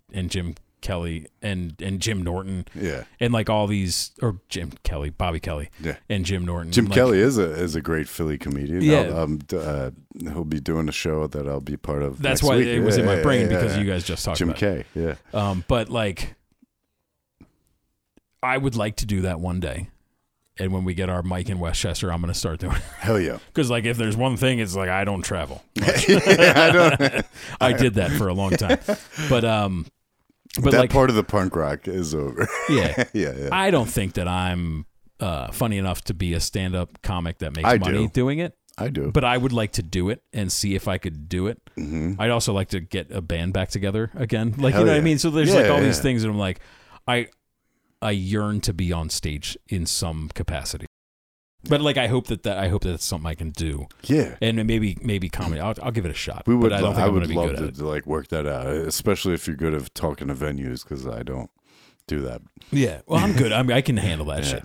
But I'm like, I think the storytelling comedy is kind of, that's going to be more. That's where of my shit. I'm leaning for. You know, my like shit is like Mitch and Mitch Hedberg. Yeah, big fan of Mitch. And Stephen Wright, you know, my one-liner shit. But like the shit I'm writing is more story oriented because I'm getting shit off my chest. You know what I mean? But you can put one-liners inside of bits. I don't know that I can. Maybe you can. Well, maybe you can. I got to figure out how to do that. But the proverbial you. Yeah. But the royal we.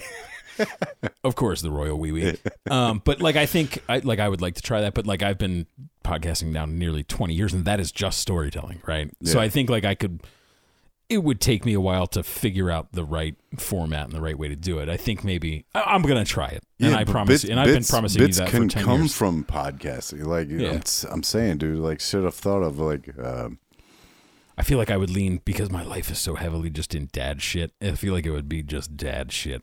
Well, dude, all the time. But like, that might mean people make careers off of that shit. One of my guests, Jay Yoder, is a teacher, and he's on a board teachers comedy tour right now. And he's doing every fucking night he's doing 8 nights a week somehow. And it's fucking like there's a niche for everything. Yeah. If it's funny, it's funny. You know what I mean? It's like fat tattooed dead punk rock dads. I'm like sure, dude. Start it. It'll start it. All right. Yeah. So I've got these titties. I'm 45 and I've got titties now. That'll be my first joke after the DUI joke about Troy. I love it. But yeah, well, I'm glad on a personal level that you're doing comedy again, because it feels good, man. I think you're fucking great at it. And granted, I've only seen you do it at the 2 show, like the 2 podcast related shows. You've seen it. I want to see you succeed at it, because I think you're fucking hilarious. Well, I appreciate it, and I love you, man. Yeah. And dude, you have to know like how much of an influence like you have been like in tertiary ways that you'll never know. Yeah. Wiener stuff. Yeah, wiener stuff. I just need you to work into your set somehow the phrase tummy sticks. Tummy sticks. Because it's the fucking most hilarious shit. I'll slide it in. Playing tummy sticks. Slide it in But yeah, I just want to see you succeed. Like I enjoy listening to your fucking podcast, and I always have. But I think this iteration of your podcast is some of the best. I think so, man. Yeah. And it has less to do with me than like the people I'm meeting, that's not true, right? Because without you being able to be a conversationalist and getting a good story out of somebody and having a conversation, and then like again, just going like, hey man, you want to do my shit? You want to be on my show? Without that, it doesn't exist, right? That's true. So you got to be the facilitator, and you are that. Okay. So shut the fuck up. Fine. You got me on that. I'm a big fan of your brand. That's what I'm saying. I branded myself on studying your brand. Yeah. It's a brand. It's a study and brand. I know you only use lowercase letters for a long time. I know. I struggle because like now professionally, that's I have how to deep use I know uppercase. you, dude. No. Why are the other fucking wires? Maybe that'll be my first minute, right? Yeah. Why are some letters better than the other? That's literally my answer to people for years, and it was just because like I want to hit the shift key, right? Yeah. And I just like type it fuck out. it. Yeah. I'll just type it and just. I love that. Yeah.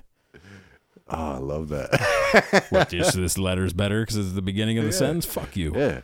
No, but it's like a branding. It's a stylization. Like if you look at to compare you to Riff Raff, which is a natural. Obviously. He has a very. If you look at his Instagram posts, he has for the past forever that I've followed him. And he is an enigma, a genius. Yeah. He's smarter than he'll ever let you know. Oh yeah. Same with the Insane Clown Posse. We can get into that if you want. Yeah. But Riff Raff, like, he has a very stylized way of typing out. Like, he'll only capitalize certain things. But like, it's marketing, right? It is, and that's what I do remember professionally because of that. Yeah. Well, you do. Yeah. But that's a thing. Like, I just always did it that way, and it was. I also have this thing, and you've known me for 20 fucking years now, probably, or close to it anyway. Yeah. For all intents and purposes. I grab onto a thing, and I don't ever fucking let it go, right? Yeah. Like my intense hate for Walmart. Like, that's my fucking thing. Yeah. For a while, when I was younger, I wouldn't eat cake, right? I just, like, grab a thing, and I go, like, that's I'm the guy that doesn't fucking eat cake anymore, right? And then I just, like, drive it into the fucking ground. To the point where I've still never spent $1 in Walmart, and I'm 45 years old, right? Yeah.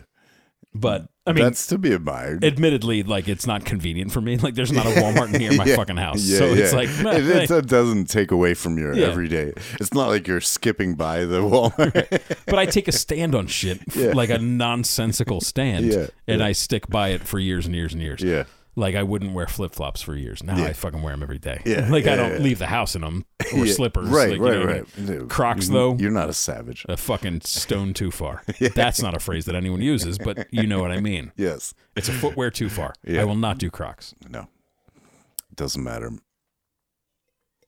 Orange, gray, doesn't matter. Yeah. Rainbow, camo. I don't give a shit. Stop it. I mean, for a while, I was obsessed with cargo unless you're working shorts. in a kitchen or spraying down alligators for a living. I don't know. Is that a job? I don't know. You jerk off I an spray alligator. down the alligator. Spray them down. Yeah. Jerk off an alligator. You don't. Do alligators have dicks? Protein pack. They have dicks, right? They gotta have dicks. Yeah, they fuck. Yeah. They're DTF. You know, don't want to get that on your suede shoes, right? I guess. Not the blue ones. But yeah, you gotta have a thing, right? Yeah. Your thing is. My thing is ruggedly handsome, right? No, that's your thing. No, that is a it's the DUIs. It's a game of diminishing returns. But no, there's I don't know, man. It's a weird time right now. It's an exciting time. I'm like trying to build something, and just the people you meet through trying to do something, right? Like vastly improves, and then. If there's one thing I learned from being forced to go to AA when I was incarcerated and yada yada, it's coffee and cigarettes. It's coffee and cigarettes, and stick with the winners. Yeah. And when you see something good, study it. Try to make friends with the person. Yeah. Try to like learn what they know, and just fucking build on. And then bring them up when you can. Yeah. That's part of it. Yeah. And fucks with each other. Like, fucking, let's grow together. I like what you do. I hope you like what I do. Let's grow together. Yeah. And that's what you always did for me. Tummy sticks. Yeah, tummy sticks. We're back to tummy sticks. But no, fucking big fan of your shit, dude, right? I guess. Yeah, I am. I guess. You got to be a fan of your shit too, though. Yeah. Right? No, I like what I'm doing. Yeah. I fucking am enjoying the shit out of it. But I just don't want to get like hung up on laurels. You know what I mean? Yeah. I want to make it better. As soon as I said something funny, I'm thinking about what can I say next. Not like trying to be on in the podcast. Right. But I'm just saying in general. Like you find something that hits on stage. And try to go like, okay, how can I play off of that? Why did that make you laugh? Like, why did that? And what can I say that makes it better? Tummy and sticks. Try it out. Yeah. Keep it. It's bring it back, the dude. Yeah. Bring it back. Ad infinitum. So, what's like the weirdest interaction you've had with a listener fan? Do you know the answer to this? Because this is. Like, I know. I might not. There was this dude. And I don't because there's a plethora of examples I could lay out, but yeah. So, and I don't remember this dude's name, but he came down. He came here from somewhere else. Like he was not from here, and he flew here. Yeah. And this is years and years and years ago. It was when I had that apartment in Havertown. Uh-huh. And he was like, yeah, I want to come visit, like check out the show, like maybe sit in on a show. And it was like bold. Just out of nowhere? I mean, he was a longtime listener and stuff, like, and he kind like of that you knew of. I knew of him. Or Like he called a bunch. Okay, so it was like it was a known commodity. He left voicemails, right? He left voicemails, maybe some live calls and stuff like that. And I knew he was quirky, but like he seemed like a very nice guy, and I didn't feel like threatened by anything. Rookie move, by the way. And so like he came. You down. don't know until you do, though. I mean. Yeah, this stopped shortly after that, and this might have been in the Taylor days. This might have been an early lesson I learned. And he like came down. It was in the Taylor days because we had a fucking in-store at a porn store. Are you serious? At like with like Joanna Angel, like Burning Angels. I know. Yeah. Unfortunately, I know. And we had her on the show, and it was like some Joanna event. Angel. Did yeah, you? I don't remember. And that was in like the very early days because it was Taylor and it was for sure Maxim, like the serious shit. Yeah. And this dude was like, I'm gonna come down from wherever the fuck he was from, and he came down, and like. Again, punk rock ethic. The band is coming to see you. they need a place to crash. You're like, I got a couch. You can fucking crash on my floor. Yeah. And for some reason, I thought it was a good idea. I was like, yeah, fucking crash with us. Like, we know you. Like, you call in all the time. Yeah. And he came down. Yeah. And then he was like, yo, can I smoke weed? And I was like, yeah, sure, man. I don't fucking care. Mm-hmm. And I think he, like, went outside and, like, went into a bush in front of my apartment and, like, smoked weed. By the way, this apartment was on the same road as a police station. Also, if you had a front, you had a back. Not really. I mean, my apartment was on the front of the building. So you didn't even have, like, a rear, like, it was a building. Oh, gotcha. Yeah. Like, he was like literally in the bush. like in the bush. Spy versus spy in a bush. In a fucking bush, dude. Like Black Hat. And he's like smoking weed and it got fucking weird and stuff like that. And he eventually left and he didn't murder us or anything, but it was dicey. It was sketchy. Yeah. And then the vibe, right? The vibe changed, like when you meet him. Yeah, and you're like, oh, this was a bad idea. But like, there's been more positive shit. There's been way more. Yeah, right? Yeah. Trailerized Joe. Yeah. Who I consider like a great friend now. Like, and I've met him. He's come up a bunch of times. Izzy Rock. Izzy, man. Oh, man, what a fucking great dude. That's a monumental thing we should talk about. Fucking. When I was lucky enough to be part of the show, we were interviewed for a documentary about podcasting. Earbuds, it was called. Earbuds. And we were cut from the documentary. Cut from it. But except it was Izzy was there. Izzy was there as like a fan, and so was South Philly Paul. Yeah. And the dude's I interviewed the dude on my old podcast. The fuck was his name? That did the documentary? Yes. Graham Elwood. Right. He's the one I interviewed on my old podcast. I forget the other dude. Tuesday. And then his boy, I feel so bad, but I don't. Because they cut us from the fucking documentary, so yeah, we're cut from them from it. Always the fucking bridesmaid. But like, I named the show mediocre. Like, what the fuck did I expect, right? Mediocre show. It's okay. I don't know. I got feelings. I caught feelings on that for sure. I was like, come on, man. You came all the way here. Not about me, but a clip? Yeah. Come on. You could give us it. But that was like just the fact that the whole film crew came out. We got like the day off. We took a half day from work, I think. I did. And got interviewed by a film crew like about a podcast. That's pretty cool. Yeah. There's been some like really fun shit. And like I said, like, dude, I've met some fucking amazingly wonderful people. Yeah. Throughout this whole thing. Yeah. And like, what do you think about the Philly Live, the Philly World Cafe Live? What was it? I don't know, man. It did not hit like Salt Lake. It didn't hit. I thought I could I could do like, I wrote 5 minutes of stand up for that. And then I was like, yeah. And then for the other 5, I'll get Matt Kittensparks to just, because at my old podcast, See You Next Tuesday, I would like find bizarre news stories, not mainstream, but really niche, weird stories. So I thought I could do like a 5-minute live version of that with Kittensparks because he's a fucking ringer. Right. I don't have to worry about him being funny. And it's just fucking, I might as well have like face planted. That was rough, man. And I think coming off of Salt Lake, we're like, we can't lose, right? Yeah. It was a couple years later. Yeah. But we were like, we can't fucking lose. Yeah. Like, let's do this and thing. Then for your part, he overserved himself, and it was just like, oh, it was bad. It was rough. It was a rough event. But I think part of that was like, that room was weird. It was a weird fucking big empty cavernous room. There weren't a lot. I mean, there weren't as many people there as were at the Salt Lake show. Yeah. Like, Salt Lake show was a banger, dude. Yes. And that was because of local support, right? We were the local support. We don't have that kind of support in Philly. True. And people came from everywhere and hung out, and it was great. Yeah. But it was not. It wasn't the same vibe. Yeah. It was fun as shit. It was fun. I'm so glad that we played World Cafe Live. Like, that's kind of fucking cool, man. Yeah, I forget that. Like, you know, I've done that shit. Like, you know what I mean? Yeah. But it's been a cool fucking journey. And like, the consistency thing bothers me in the deepest parts of my soul. Please right? know that came I know it wasn't. I know. From you. I know, but I'm fucking with you by saying that was a shot at me.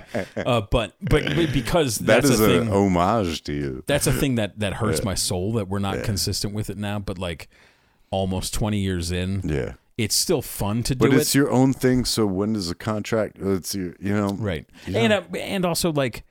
I've got 3 kids and a full-time job. Yeah. And like stress and like bullshit going on, right? So how much can you I don't live the same life that I did when that show started and I had shit to talk about every week. Mm-hmm. Sometimes I just don't have anything to talk about. Like, do you guys want to hear about how my fucking dog got out and was in my neighbor's yard all night and we got her back in the morning? Like, no one wants to hear that shit, right?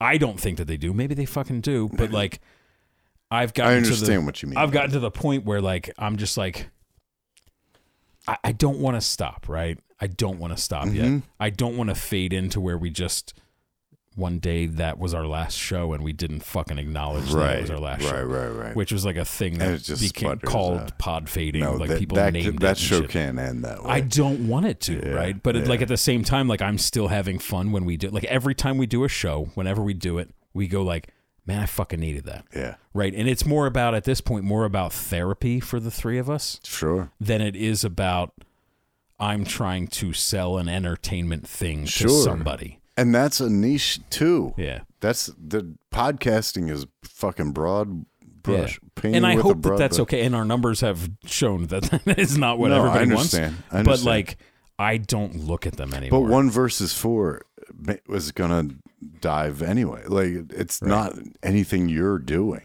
Right. It's just that things have changed. My life has changed, and it's okay to say no to things in life. Yeah, that's I'm important. not. But I'm not ready to stop. And that's the thing is like, if I do, and the joke and the listeners give a shit about it is like, 11 shows a year. Yeah, like, that's all we get now. Like once a month. But like. If that's how it shakes out, like you don't have to stick around, man. You don't have to listen. I don't give a fuck if anybody sticks around at this point. At some point, there'll be a point where I log into Libsyn and I wish it didn't tell you the downloads every time you log in, because then I go like, man, that's a bummer. Yeah. Because there was a point where we were getting hundreds of thousands per episode of downloads. I know. And then, like, it's not that anymore. I'm not ashamed to say that. It's just not. No one's getting those numbers. Rogan is. I mean, like, no one no truly independent people. No one is getting those numbers. But like, I just want to like upload the shit, and like if it's me shouting into the abyss. Yeah. Now, if that's what it is, okay. Yeah. I say that I don't need the feedback and I don't need the acknowledgement for doing it. I do still need it. We do. But it's less important to me than it was 10 years ago. Because you have things in your life that are If I had the numbers of downloads that we get now, if I got them 10 years ago, I'd be like, fuck all this. I'm not doing it. Yeah. Right? Because it's I guarantee you everybody's getting those numbers, dude. Like, right. And I don't care anymore. That's the thing is I grew beyond giving a shit.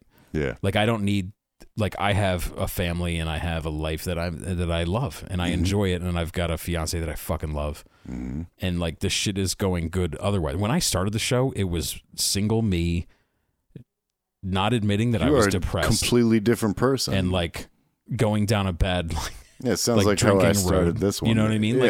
It was and it was therapy for me, and it gave me a fucking, I was working shitty jobs and like full-time jobs, but like temp jobs and like retail jobs and bouncing like around. Bullshit. Same as I did. And like I didn't have a career. Not a field. Yeah. Just so a I've job. got a career now and I've got professional acknowledgments and like things are going good. Knock on wood. For now they're going good. But they have been for quite some time. Yeah, but so like it's more stable than you make it sound. I don't need as much out of the podcast as I needed 18 years ago. You're being fulfilled in other ways. Right. So 18 years ago, it was very important to me. You got a fucking fantastic fiance. She's the best. You have the best kids. I got a fucking house that I never would have thought I could have had. The house is fucking amazing. Right. Like I never thought that, like, and you just look back to when I started the show in a 1-bedroom apartment. Yeah. And like, I did the first time we did a podcast was at the Upper Darby studio. Upper Drugs house. There was like me, my ex, you, your ex, and Mike. So 5 people crammed in a tiny bedroom, probably half like the size of this, a closet size. Yeah. And it was fun as shit. It was fun. That was with Drunksgiving days. Yeah, Drunksgiving. Yeah. But like, it's a different show. And what's funny is like all those 930 or whatever we're up to is they're still there. Yeah. Right. Aside episode 1 and episode 40. Yeah. There's What's a couple. 40? We skipped it. There's a funny story. Oh, because there was. I had a concept that didn't work out. And I'll tell you that story in a second. But like, our lives have fucking fully changed in the last 18 years, right? Hell yeah. And so have all the listeners' lives, right? Hell and if there's someone finding us now, which I highly doubt there's people still finding us, but there might be people still discovering the show. They've got 900 episodes. They can listen to the last 18 years of my life. Yeah. And like, and we were very open. I'm very open with my life on the podcast, right? You are. So you can listen to it all. Yeah. And you can go on that fucking journey. And what's cool is like one day I will allow my kids to listen to it and they can hear through that whole thing. That'll be amazing. That'll be fucking weird. But super weird. Maybe maybe it's written into my will that they can't listen until I'm dead, right? Because I don't want to have awkward conversation. What's tummy sticks? Ask Troy. Ask Uncle Troy. So like, I don't know. So there's that, and like I'm not ready to give up. I do. Yeah, there's been a little bit of fatigue recently, where you go like, how long do I keep doing this? Right. But like, and for what? Yeah. Yeah, but I still enjoy it. I forgot to mention, like, I don't know why it reminded me, but you and Matt were one of the first podcasts to do the Adam and Eve, the superfluous, like, Adam and Eve affiliate marketing. Everybody at the beginning of the first wave, let's call it. That's first wave. You want to call it first wave? Yeah. Podcast. I've been called worse. Yeah. But like, yeah, you did the Adam and Eve things, and that was a fucking scam. Tell me about that business model. So that was. This is a warning to would-be podcasts. Yeah, don't do this Please. Shit, because it was basically it was affiliate marketing. They give you a fucking code, and I'm sure like, I don't know. There's a bunch that other people are doing. Like even like Rogan and shit does them, but like I'm sure his deal is way different than. I mean, he has his own shit too. Yeah, like he's a Spotify exclusive, but he also still retains the rights to do his own ads. So I've never done anything that I lost any kind of control over my content or my show at all. Right. Right.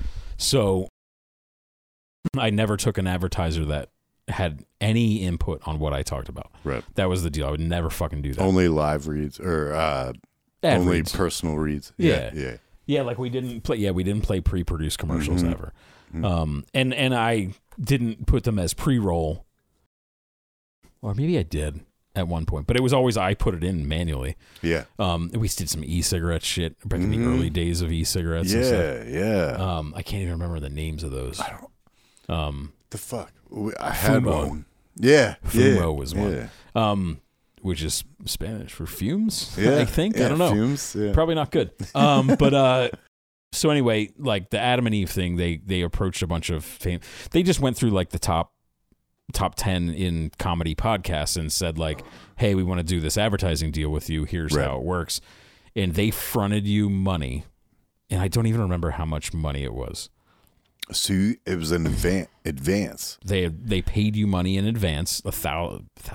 Let's call it $1,000. Yeah, I think it was maybe $2,000. And we used it to buy gear and stuff like that, like buy stuff for shows, like audio equipment and shit. And then they gave you an affiliate code, like ours was like tattoo or something. Like we just needed something, right? And it was like people aren't smart enough to spell mediocre. So like, look, what's an easy one? Tattoo. So we did that, and then it was like you use that code, they got 5 or 10% off whatever the deal was. And it reflects back against your and then it's back onto our account.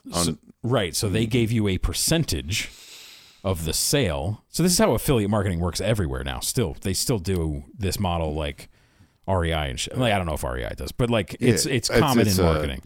It's a scam. Don't fucking do it. If you're a content creator, it's bullshit. Don't fucking do it. Don't get trapped. Yeah. Because they advance you money, and then you have to make it back. Make it back with their small shitty percentage. First record deal. Yeah. You got to make it's great for them, dude. It's like, hey, I got this money, but you have to record the record. You have to You got to market it, promote it.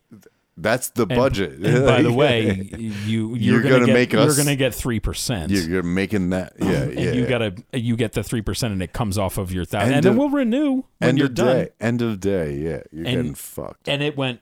I mean, I don't know how long we did Adam and Eve live reads for, but it was a long time because like you had to keep doing it. In the contract, you had to keep doing it until you paid back your advance. Yeah. And it got to the point. That is a straight record deal. It is, and it's bad. Don't do affiliate marketing. If you're a content creator of any sort, don't do fucking affiliate marketing. Don't take 360 deals. I don't know who's being offered those at this listening to this, but like, you know, they got so many fucking ad reads because like we sold the balance. We sold 1,500 relatively quickly in that last 1,500 what? Like what's that? Sex toys. Like sex toys and fucking pornos and shit. Right? It was a fucking bad idea, dude. But it was who would give us money. So we get a free gift. Yeah. And it was like French tickler. But then we spun it into a fun way, and we had the MasterBot. Dude, the reads were the stuff. best because the best readers. Yeah, fucking lady boner, lady whacking it, stuff like that. Lady whack. But yeah, so like it just drug on for too long, and they definitely got the better end of that fucking deal. But I still hear Adam and Eve. Yeah. So beware of your advertising pursuits, y'all. Yeah. I have yet to. I don't have the numbers yet, but I don't know, man. It doesn't seem like get on TikTok and get big on TikTok and be part of that creator fund. I'm trying to look for ways, man, to do it. I'm a big proponent of TikTok. I'm just so scared of like. I know with the fucking at this point, like I don't you get you know I'm a fucking fanatic. Well, I know, but like you know, and maybe I'm being naive about it. No, I'm not a content creator there. I'm just a consumer of content. I say that, but. That being said, there's a gentleman that is making a lot of money that I've only heard of because of that. Oh, Johnny Crowdworks? No. Yes. Yeah. Exactly. Yeah. Matt Rife. Like, and by the way, like, he's a pretty funny comic. He's good at, he just figured out how to. And he's good looking. Yes, he is handsome. fucking good looking. Yeah. Like, he's good looking. But that worked for him. He found the fucking angle, right? And are now you mad because your jokes aren't good enough, or are you mad because like he can make people laugh and he's good looking? Like, and he's good looking, and all these middle-aged moms want to fuck him. Yeah, and they just consume his shit. And if your goal is to like make money off this shit, then he's fucking smashing it out of the fucking park. He's doing it. Yeah. He's doing it. And I don't know. I haven't watched. You watched his special? Is he not my hero? No. Yeah, I watched. Well. I mean, what is he? He's a good marketer. I say I watch a special now, it's like I watched 15 minutes. And you were high as shit. Yeah, at least. but at least. But what I'm saying is like that dude he's a marketer. And there's a certain amount of in any kind of creative pursuit. I don't see anything different than I see at the open mics, that I see at showcases, that I see at headlining shows. But he's selling out. He's headlining and selling out shit now. Dude, because of marketing. He's not wrong. He's fine. It's different, right? It's marketing. I respect it. I respect the game. If you're making money in this shit that I'm trying to make money in, then who the fuck am I to talk shit? He found a different way like to make a bitch. Money. Like if you know, who am I to talk shit? I'm nobody. Yeah. Right. But that's not true. You aren't. You're a content creator. But like he found a different way to market his content that lightning in a bottle, dude. Yes. He found a few things in the algorithm that connect. Yeah, with a certain audience, not and even it spirals. Yeah. And it's very successful for that dude. Yeah. But like, what sucks is, and I just saw it today on TikTok, a comedian, and she was saying how like, hey motherfuckers, if I post a clip of me doing crowd work, it's not because I want to be Matt Rife. Okay. So now we're left to defend ourselves because we're not doing either a all crowd work special or.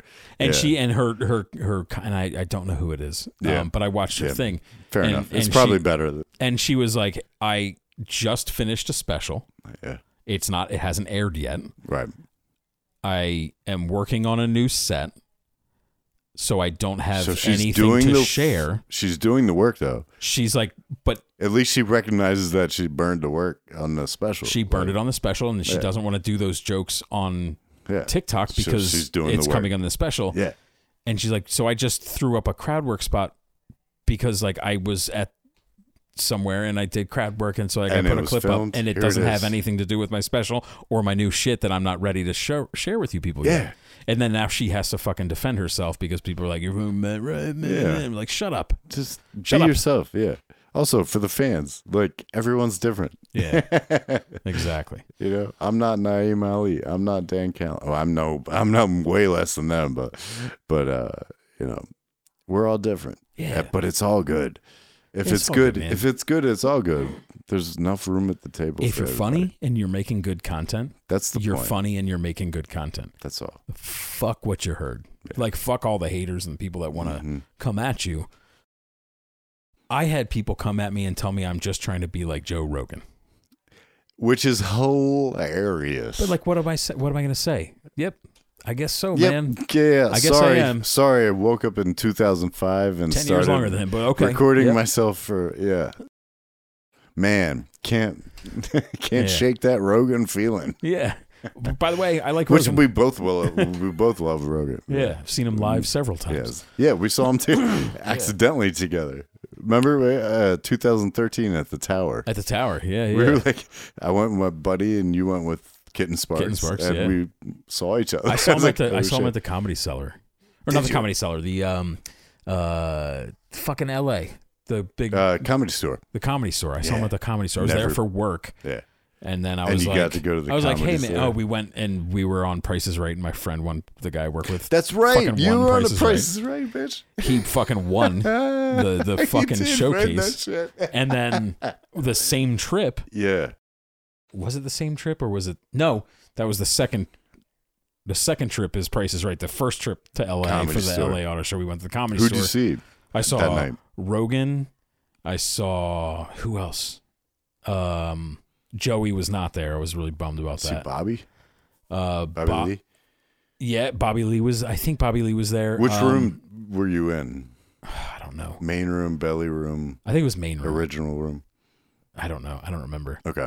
But it was like one of their like misfits of comedy night or whatever they call it. But you definitely saw Joey. I forget. I mean, look back at my ticket. Joe Rogan. Yeah. Who's the comic from Philly? The woman. Who's tight with all them? She's from Philly, but she lives out there now. Oh, Dice's ex? The redhead. Wait, you talking about Voss's wife, Bonnie McFarlane? No. Or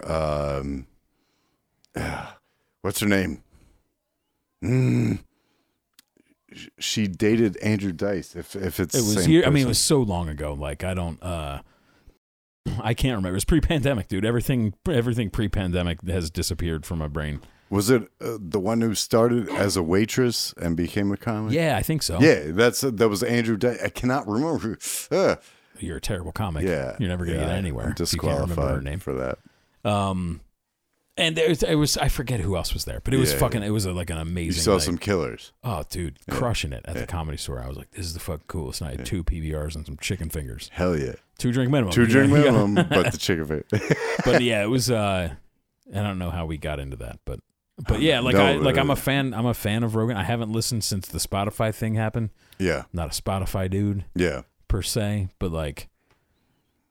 There's some great content out there. Like there's a lot of room for everybody. He finds what he pursues the guests that he finds interesting. Right. And if you do that, if I do that, then if you're interested in what I like, if you're at all interested in our story, journey, whatever, then you're gonna dig that shit. Or the band journey. Yeah. Don't stop believing. Don't stop believing. That's even the theme of this. If not tummy sticks, it's don't stop believing. Even if your singer comes from Southern Asia. Yeah. Brazil, right? Where is it? I think he's from Brazil. Sure. That one. Yeah, that guy. Their new singer. I don't know if that's true. He nails it, though. I know that. Yeah. But yeah, dude, there's content for whatever the fuck you want to do, right? Yeah. I Google searched punk rock, and that's how I started on this. Or not Google search, iTunes Music. Yeah. Punk rock, and that's how this journey started. Because I literally went, if that motherfucker can do this, I can do this. Yeah. And that's how I started, too. Same thing. Like, I think I might be able to do that one day.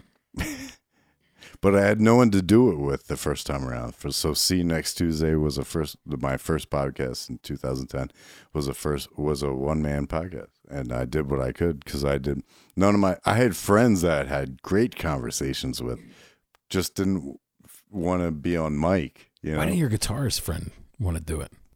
Oh, Ryan? Yeah. Oh, dude, he would be around. Great. We're still in contact, like loose contact. I gotta get that guy. Get him in, dude. That would be fascinating. He's amazing. He's the best. Ryan Mole. Yeah. From Rumpelstiltskin Grinder. Was the greatest band name. The best name. On Relapse Records. The Philly record label. Which was a big label. Brian Posehn had a deal with them. He did 2 records. Two of his. Yeah, so they were legit, man. And he was my next door neighbor for a couple of years. And I got to hit that too, Dove. Yeah, he had like an Adidas sponsorship, I think. Yeah, for being a guitar player. Yeah.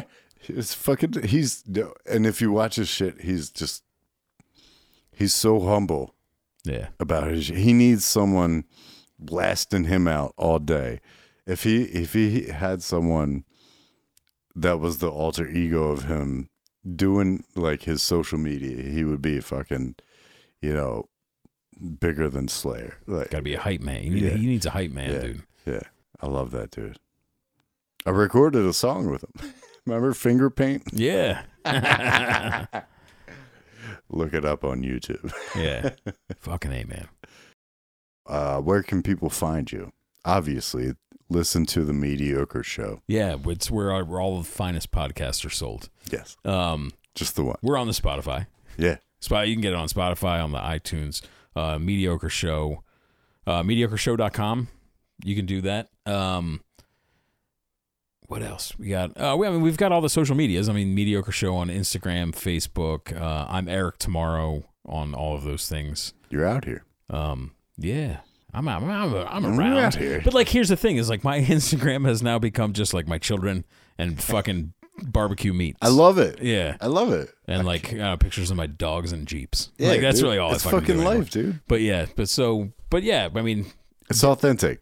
How about this? What do you want? Do you want to be fronting like your shit is something else that it isn't? Go see Troy and his squad of the Philly comics at these open mics. Oh, everyone else is above me. But that's your squad now, right?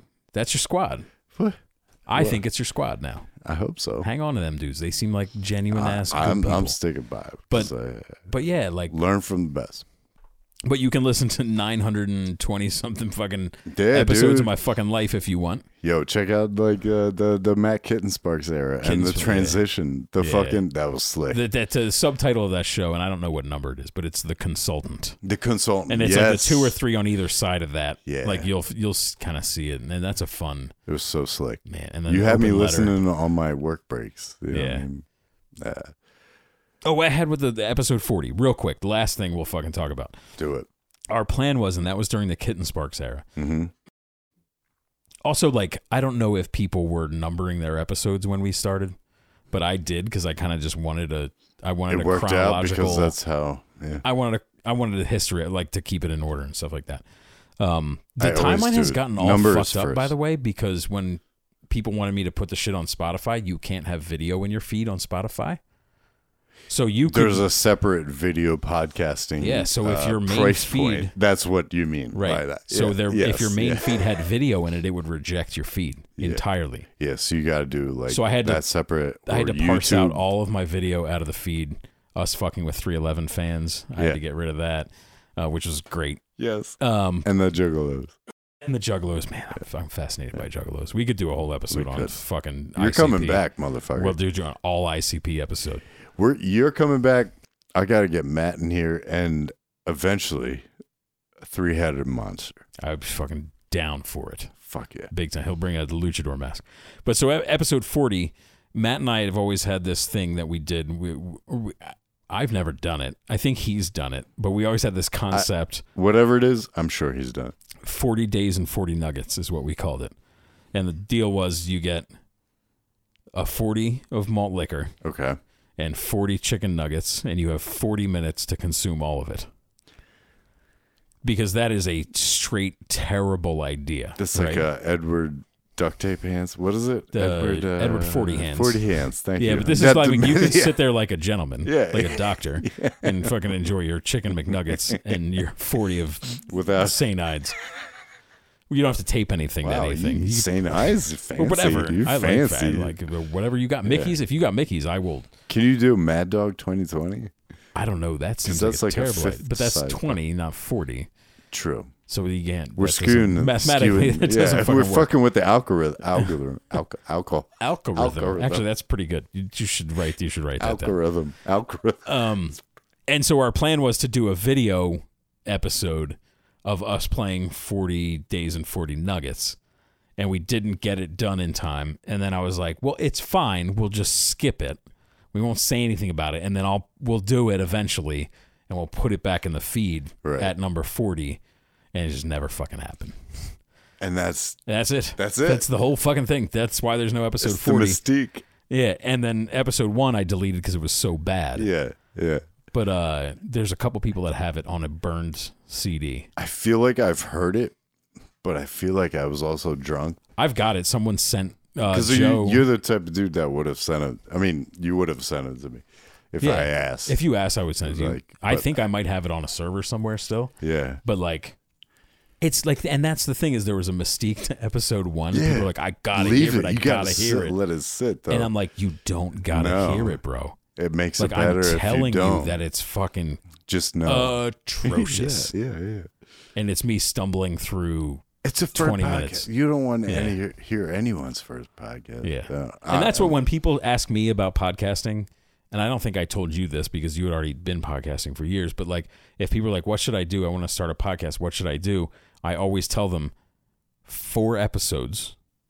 Don't let the world Don't even fucking release them. Yeah. So you start at -3. Yeah. And you go -3, -2, -1, 0. Now you started. Then episode 1, you've done 4 episodes and no one has to hear it. Yeah. Fucking play it for your girlfriend, play it for your buddies. Yeah. But don't fucking put it up because no one needs to hear it. If you start at episode 4, then you're already got a rhythm, you've already got it going, it feels more polished and more better. So that's my only advice that I ever give people. It's either don't start a podcast because it's going to consume fucking 20 years of your life, or start with 4 episodes that no one hears. Yeah.